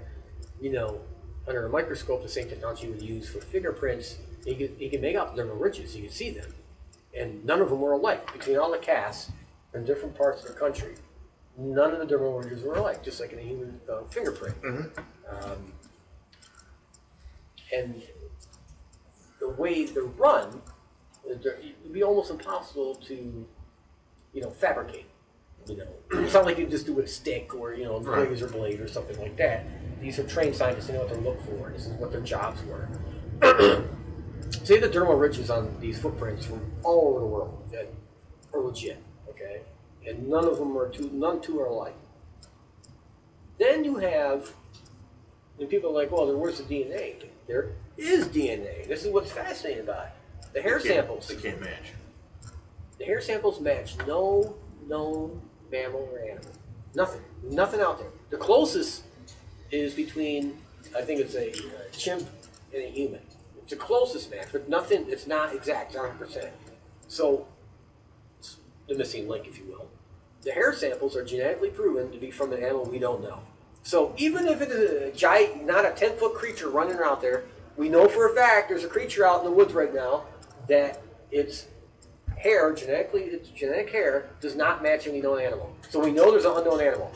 Now, whether it's 10 feet tall or not, that's okay. Granted, I'll give you that. But we know there's an unknown animal at this point. That's a fact. Okay. Now, the cool thing about these hair samples, we have them from all around the country, and they've been tested. A lot of them. Those unknown samples all match each other. Okay, so we know that they're all through the United States. These are the little facts that get lost, in everything. So that's kind of cool. All right. Is there any speculation that this is a cold-blooded creature, not a warm-blooded creature? There could be people who have that idea. I've never heard it talked about before. Because wouldn't you think at this point they would be using a lot more thermal imaging, thermal cameras, thermal surveillance? I was on to teams. try to catch this thing. No, I was on teams. At least a glimpse. I was on teams that had that equipment. No joke. But nothing. Nothing. No. That's what I'm saying. Do you think maybe these are actually cold-blooded creatures? Which is unusual. Unusual that mammal-type creature would be cold-blooded, but I'm just curious, especially at this level of technology today, that we aren't able to pinpoint this thing. Well, and I tell these things, they're animals, but they're not dumb. These things, they've made it. Their nature survive this stuff. Their nature survives to hide. Right. They're not. They have. I believe they have a language. I believe they have great communication skills. I've heard the communication skills in use. Actually, and it's unfortunate because I took a couple people, Will and Steve, on a Sasquatch, and where we're going, by the way. Well, right, and this is a couple things happened. This is something right out of the SS Minnow. Yeah, a couple things happened. Okay. One, I poked my fucking eye out with a stick. You did. True story. And the second thing that happened was, because I was in so much pain, I had gin and tonics. So I had made there with gin and tonics, and we got plastered. Now, these are nocturnal creatures. You want to stay up at night. We were done by 11:30, 12 o'clock right now. Okay, we were out. I wasn't out cold because I was in fucking pain. Half drunk, but in pain. So, I heard noises at night. I heard whistling. From 800 yards away, and I heard whistling from 300 yards away. And it was obvious to me that there was things communicating back to each other. Okay. Now, where we were was a hotbed for Sasquatch studies in the past years, which I had my first, where I actually heard the scream for the first time, over and over and over and over again. Right. This is the same general area. And these things are known to whistle to each other as a way of communicating. Story after story after story about them whistling in the woods to communicate to each other. So these things aren't stupid. They have the point I'm trying to make is they have a language, they have a way of communicating. Right. I don't think they are, and I get they've remained hidden. That's part of their charm. But I'm just thinking again, with the level of technology, and if they're out and about and moving. If they're warm-blooded, they've got to be giving off a heat signature. You would think so, yes. Unless they're cold-blooded. And they're basically at the same temperature as whatever their surroundings are. True. Maybe their hair hides it so well. Who knows? Well, okay, I guess that would be part of it too. I guess that's something. One lady, it's not in this group of stories I have here, but one lady said that after she saw what she saw, because they were walking on a path, on a trail, and they came around a bend, and, they had a clear view for like 50 yards, and kept walking, and you could see everything. And, once they got to a certain point, all of a sudden there was a Sasquatch there. 10 foot taller, real big monster, 3.5 feet wide shoulders and that kind of thing. He was a big son of a bitch. And, and there was no way in her mind that she could not have seen this thing before she did. Unless it had ninja-like capabilities. There was just no way. And then it saw her, she saw it, and she looked at her friend to see if her friend was seeing it, and when she turned back, it was already gone. That lady has never been back in the woods again. She used to love to hike, loved it, one of her favorite to walk her dogs, that kind of shit. Well, yeah, never been because she said out. she couldn't even watch the movie Predator after this because the Predator could blend in with surroundings so easily. And she looked back, she's like, "That's exactly how I felt. This thing, whatever it was, could blend in at its will, whether it be speed or the color of its hair, whatever it could do, it could camouflage itself with its surroundings instantly." And that's what the Indian legends talk about, this thing, that you could walk right up on it and not even know it's there. They were called tree peekers. They'd actually peek around a tree at people, and when a person would look, it wouldn't be there because it was able to move so quickly around the other side of the tree, the big redwoods, that kind of thing out in California.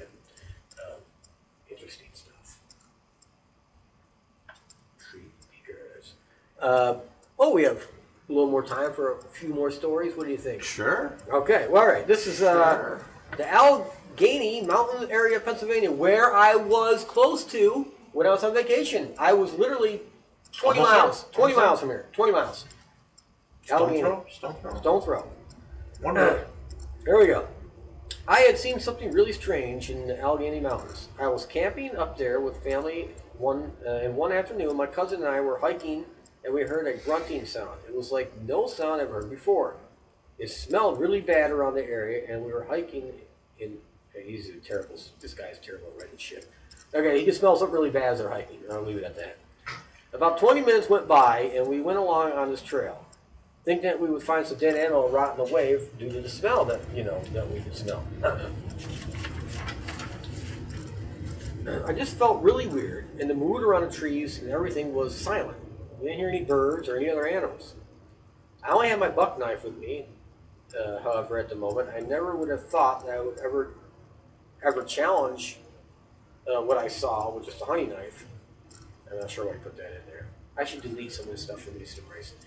My cousin told me that we should head back to our campsite, but I said no. I said we have to keep on going. And about 20 feet away, this thing rang down through the trees. It was huge. It had long brownish hair, and this was no deer or white deer I've ever seen, or bear.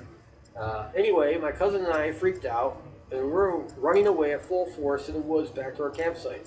I'm 6'2", and this thing was definitely taller than I am. We ran all the way back to the camp, and we were trying to tell everyone, but we could hardly breathe. We were so scared and out of breath. My family was scared because we both were sweating and shaking, and they knew we weren't messing around. I mean, my grandfather didn't believe me at first, but then he realized I wasn't a kid anymore, and this was something we couldn't make up, and the way we were acting. So, anyway, Sasquatch is real. I'm not sure why I included that story. I think I included it because it was so badly written. This is just a good old boy that saw something he couldn't explain. They went after it with a buck knife. Yeah, in Pennsylvania. Moron. Yeah, in Allegheny Mountains. All right, here it goes. In Pennsylvania, 1971, season spring, Lycoming County, which is about, 3 hours, 2.5 hours here? Yeah. Yeah, okay. Route 15 north between Liberty and Trout Run. Nearest town, Steam Valley. Nearest road, US 15 north. Observed. I was very young, about 6 or 7 years old, I guess. My cousin and I were out about half a mile from my parents' house in Cogan House Township. The nearest landmark I can think of is Friar Turkey's Ranch restaurant at the top of Steam Valley Mountain. Can't make this shit up, folks. No, we can't. The area we were in was a grassy one with forests on three sides, a small stream which wide into a larger and some 100 yards or so from the site and to the south. This small stream, so we thought, would be a perfect place to make a holding pool for trout. So we decided to build about halfway from the woods to the north a large stream. We tried to build a. Okay, I got it. Could have written this a little better. I'll have to remember in the future to change this around. There was a swampy area just to the northeast of the site with a few trees surrounding it and a couple of large rocks. The forest to the east is comprised of thick trees, and the area of the swamp site less dense. There are some small bushy trees dotted along a small stream with another grassy area just behind. And before that, thick forest to the east. There's a built watershed to the northwest, about 30 yards from the site, where hasn't been any real use for quite some time. I suppose it's pretty much ruined by now. There are traces of what used to be dirt road running over the hill to the west and down to the site area, then curving back up to the northeast side of the watershed. We had begun digging out the area we intended to use and had placed some rocks to form a dam. My cousin decided the rocks we were using were too small, and he would probably find bigger ones downstream around the larger of the two streams. He informed me that he was going to look for them and left me there to continue with the building of the dam with the rocks we had. He was gone about 15 minutes or so when I noticed the water running into the dam part I was working on was as muddy as the water running out and downstream. The current really wasn't swift, as the stream was fed by a spring coming up from the north. I looked to see what was causing the water to be so dirty, and when I turned my head back to the east, I saw this large, hairy creature standing across the stream from me. It was about 6 or 7 feet away, I guess. It was massive. Hair covered it from head to toe. It had a bald-like face. Its eyes were dark and made no movements toward me in any way. This creature was pretty quiet, being so big. I was terrified. I sat frozen, only able to stare at it. Its eyes. I couldn't move. I could hardly breathe. So yelling for help was out of the question. I'm older now, but I still sometimes get frightened whenever I tell someone about this day. It stood there for what seemed to be like minutes, and when I looked away, I finally was able to scream for my cousin. I guess it left, because when I looked back, after a second of yelling, it was gone. I didn't stick around to check for prints. After I told my cousin what happened, we got out of there as fast as we could. My mother didn't believe me, and I begged her to get the gun so we'd go out there with me. Since then, though, I've changed my mind about the method of finding the creature. I believe that the only way this thing should be trophied is by camera or just by plain sight. So, story there for you. Yeah. Oh, this is a great story. This is right where we're going to be. They're going to be right where we're going to be, my by all friend. means, let's hear this thing. Yeah. Location details. The trail I was jogging on was at the base of one of the hills that surrounds the Chemung Valley. The trail itself is approximately 1/4 of a mile long, fairly clear and about 2 feet wide, surrounded by woods on both sides. The trail itself, as well as the hill, is located in the outskirts of a city proper, actually the town of Elmira versus the city of Elmira. It was very cold that day. The snow was ice crusted, and it was very easy to discern footsteps in the woods. There are a number of trails that diverge from this one that lead up over the hill, and the hill is probably 150, 200 feet tall with a gentle slope. Observed. This incident occurred in late February 1989, approximately 10 p.m. Conditions that night were very clear and cold, with a fairly decent amount of moonlight. As I recall, there was about 4 inches of old snow on the ground, and it was very cold that evening, so the snow was ice crusted and made a good deal of noise when stepped on. I was jogging on a trail that approximately 1/4 of a mile long. The trail itself was very clear, about 2 feet wide, and ran across the base of one of the hills that surrounds the Chemung Valley. The surrounding area was heavily forested, with a mix of trees common to upstate New York. The incident itself occurred when I was about halfway through the trail. At this point, the canopy of trees was thick, and I was running, and I heard a distant sound of footsteps about 20 or so feet in the tree line off to my right. Being slightly startled, I picked up my pace a bit, but at this point, I believe was a deer in the woods, The trail itself is a common deer path. Although startled, I figured I'd spooked a deer and expected to hear the deer recede in the woods in the opposite direction. Instead, I heard the footsteps move parallel to the direction I was running. This immediately set me in a state of fear. So I have lived in this upstate New York all my life and know very well that deer would bolt in the opposite direction if startled. I ran faster, and as I did, the footsteps in the woods quickened. Thinking that I may have be hearing nothing than the echo of my own footsteps, I stopped dead in my tracks to test my theory. When I did, the steps continued for another 2 or 3 seconds, stopped slightly ahead of me and to my right. I stayed there for another 10 seconds or so, trying to discern what the sound might mean. And while I waited there, I could clearly hear what sounded like a slight side-to-side movement off in the woods, as if someone was stepping from one foot to the other anxiously. I attempted to see in the tree line, but could not see that far in the woods clearly. About 10 seconds or so, I began to jog again, and trying to convince myself I was hearing things, I was spooking myself up. When I had gone about 5 feet, the footsteps began again. It was very clear to me the sounds were coming from a biped, as the footfall sounded like of a person versus a dog or a deer. What spooked me was for every 2 or 3 steps I was taking, this individual, for lack of a better term, in the woods was taking one. I'm 6'4", mind you, and at the time was taking the longest strides I could. The thought kept racing through my mind that this was either someone having fun with me, and this thought was dispelled by the apparent giant strides I heard, or that I was alone in the woods like a psychopath with very large legs, not a joke. The most distilling element of this at this time was the fact that I'm over 6 feet tall, and at that time weighed excess of 250 pounds, mostly muscle. So I figured whoever was not intimidated by my physical presence made me run even faster at record speed through the trail. I exited onto a service road next to the local golf course. At this point, I ran across 10 feet or so in a clearing at the edge of the trail and stopped to look back into the woods. I continued to hear the footfalls until they stopped at the edge of the tree line. At this point, I was standing under a fluorescent light, as such lost any night vision that I had acquired. Consequently, I could not identify any shape or form in the woods. I did clearly hear what sounded to be heavy breathing and a light, throaty rumble. My initial thought was it sounded like someone with a respiratory condition sitting in a tree line. Then I heard a tree branch snap. At this point, I turned and ran at breakneck speed across the golf course, looking back over my shoulder every 10 feet or so. At one point, I tripped and remembered thinking that tripping like that only occurred in the movies.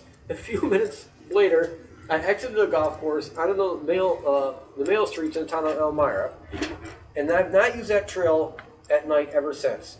At the time of the incident, I did feel extremely scared, but in retrospect, I feel that there was no real threat in the incident. Whoever or whatever was in the woods that night could have clearly done me harm if they so wished. But the entire time, whatever stayed 20 feet or off to my right. I have not given this incident a great deal of thought since the occurrence until I was reviewing this location and noted a sighting of a Bigfoot in the area not too distant from my own experience. I asked a friend of mine who lives in the area of the documented sighting and that he knew of Bigfoot. And he indicated that for years people have stated they have seen Bigfoot in the woods of Connecticut Hill, about 15 miles from where I was. I do not know if there's a Bigfoot, but something in the woods that night sounded made was too large to be a person, and definitely was bipedal. Great story about where we're going. Right. Okay, the road, because Connecticut Hill is like this big area, okay? And there's a road that has access roads in Alpine that lead. There's one main road that goes up from there on that side. Well, the main road that runs along there, and there's a sighting for this as well. And the man that saw it was his brother. Okay, they were driving a truck. His wife is on my Facebook page. She's actually a writer. So this had happened about 15 years ago, maybe 20 years ago now. And they were driving back from somewhere. It was evening. It was around 9 p.m. And it was summer months. It was summer months, so it was somewhat daylight. You still see, but it was getting dark. and they're coming to an area that had cornfields on one side, and I've been down this. I saw turtles in here before. That doesn't matter, but a cornfield on this side is all swampy, muddy shit, and it goes right up into the woods of Connecticut Hill. Anyway, so they're driving, and there's a fire truck coming, screaming down from the opposite direction, and the sirens are blaring. And all of a sudden, this thing pops up out of the cornfield, runs across the road in front of him, and he yells to his brother who's driving, "Don't hit that kid!" And as he hit the word kid, he noticed immediately this thing was, close to 8 feet tall. It was no kid. It was covered in hair. Went over the road, down the embankment, and off into the marsh area. True story. True story. Happened right there. And that's just one of many in that area. The only reason I'm relaying that story is I actually know the gentleman's wife. Right. True story. So this will be interesting. See, the ghost thing. See, I don't care about the ghost. The ghost thing, I've got no fear about doing paranormal investigations and things like that. That's bumps and noises and things moving, things. But this could actually be a physical creature. This could be a flesh and blood, fur and blood, whatever you want to call it. Right there up in your face, not a metaphysical, ectoplasmic thing. Well, I don't go in the woods without a gun. I never go in the woods without a gun. Oh, yeah. And not just because I tell people all the time it's only eaten by a bear. It's actually more than that. When you read as many reports as I have about Sasquatch and the missing people reports and that kind of stuff in forest, I don't take any chances. Nothing's eating my ass. Nothing's happening. Jeffy's not dying. It's going to work for its meal. Yeah, I'm not going to be a chicken wing for a Sasquatch. It's not going to happen. Well, So I guess I think it just, I might actually be a little anxious. well, most people are. I get anxious now. I wasn't when I first started doing this. The first time I went up there, I took Heather and the two kids, and they were young. He was 8 years old, and Connor was like 2. We went up there as a family, camping / Bigfoot research thing. The first time I took the family up there, I expected nothing to happen the first time I camped there. Nothing. And that's the night I had my encounter, and that changed me. We left that day. We left that day. We didn't stay another night. We left that day. About this. That changed me. And ever since then, when I go back, I take at least one dog with me, so I have some kind of alert status, and I'm always armed. I sleep armed. I don't play around. So. See, and I guess I'm saying anxious because, this. I have a carry, and I carry a lot now. Everything going on in the world, and I don't think I'd have a problem putting a human down. I think it would be a clear and present danger with a human. If I got to that point, I had to draw down a human. I'd put him down because that's why I had to draw down on him. Right. This is something I might actually hesitate because I don't know what its intent is. Right. You know what I'm saying? You know what I'm saying? Right. No, I'm not going to try and kill one. I'm not purposely saying that. But, I see one want to blow its head off. That's not what it's about. No, and I know that. I'm just saying. But if you find yourself in that situation where, this thing can close a 20-yard distance quicker than you can blink, that's gotta raise your alert status up. It's got to change the parameters of shoot, don't shoot. You know what I'm saying? Right. Well, I actually thought about that a little bit in my mind of what would happen if I was in that situation. And more likely it'd be at night, and we'll be able to see a lot to begin with. You'd be on the edge of the fire, out in the area. You're not going to see shit. These woods are dark. Yeah. You can't see shit. Without a flashlight. I have high-power flashlights, so I have those. So if I see the thing, see the flashlight, whatever, and I thought about this, I want to study it. I would hope to be calm enough. I probably won't be. I'll probably be a nervous bitch. But I'd be hoping to be calm enough to study it as I'm staring at it, taking details of facial features or its hands or its arms or whatever. Its distance from the branch, right. Where its head is and that kind of thing. But there's the other side of me that says shoot into the air to scare the thing. You know, I mean, that's the other. But then again, there's enough information about this thing. But is that going to scare us? Is it going to provoke it? Right, exactly. We don't know. These investigations are all about. And again, I would have where I would have no reservation putting down one of my own species. I might actually hesitate before taking that shot. You know, here's another funny thing I do too. Ever since that night, I never, when I go out looking, I never park the vehicle forward where I have to reverse. That was the situation. Well, yeah, I always now back in. That's Always. Even when I go to work now, I do it. yeah, Out of habit. That's basically ring 1-1. Yeah, I always back. Oh, no. No. Not happening. No way. I'm thinking there's two of us. One of us will get a clean shot. Well, more like we'll bring one dog with us, and maybe Keegan might want to join us. Ooh, Keegan. Yeah. All right. Yeah. So So we can leave him as. We can feed him Keegan. Yeah, we feed him Keegan. We'll get the hell out of Keegan there. can be. We're fine. You know, We can so. stake Keegan down Yeah. like one of those goats in Jurassic Park. But We'll see. I'm not sure he's in the car now, but we'll see. But me and you definitely go. Bring one dog with us. And, yeah, definitely armed. Lots of tools, lots of stuff. I've been listening. now, to do you my- drive right up to where your camper is, or hiking? No, we're gonna because we're gonna go to an area that's gonna be easy for you to access. I have a spot. We park the vehicle and about 50 yards in the woods. I have a campsite set up. Okay. You have to walk up a little bit. Uh-huh. You know, nothing too Not drastic. No. I'll carry most of the equipment or keep it well, so you don't have to worry about it. See, and I'll probably be up most of the time because I have sleep apnea and I won't have access to my sleep machine. That's perfect. So, whatever sleep I get, it won't be sound sleep, and it will bring booze. Booze and guns, what can go wrong, yeah, right? You want to try and kind of stay sober for the first. Booze and guns, what can go wrong? These things are active to about 3 or 4 in the morning, so that's when we hopefully we'll get some.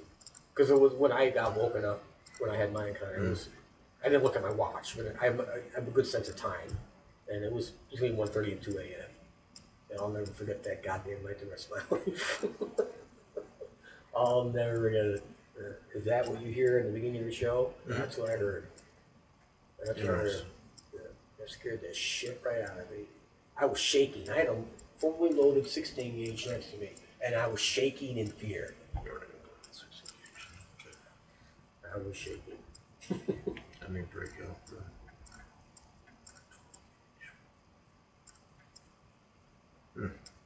Well, we are past our time. Well, we so, are past our time. Again, thank you, Renee, with Diversity Broadcasting. Happy birthday. www.diversitybroadcastingnetwork.com. Friday nights, 9 o'clock, 9 to 11 is our time slot. Or 11:07 or 11:10, whatever. Tune in, listen, send us some email, give us some feedback. Let's talkitall.com. That's not all. And we, you got a topic we haven't talked about. We hit on a lot of things. Sometimes we repeat ourselves, but that's all right. We'd love to hear from you. We love to delve into things that maybe we haven't talked about. Yep. We haven't covered all of it, but we do talk about it all. So we'll jump into that, and we'll have some other stuff coming up here shortly, stuff we can look at. And always a good time. And I will turn it over to Jeff for a closing thought. I didn't really have a closing thought tonight, so I'm going to steal one from the playbook. There's someone we know. Remember, we're not an investigation. You are the best piece of equipment. Everything else just takes batteries. Yeah, that's what your ex-wife said.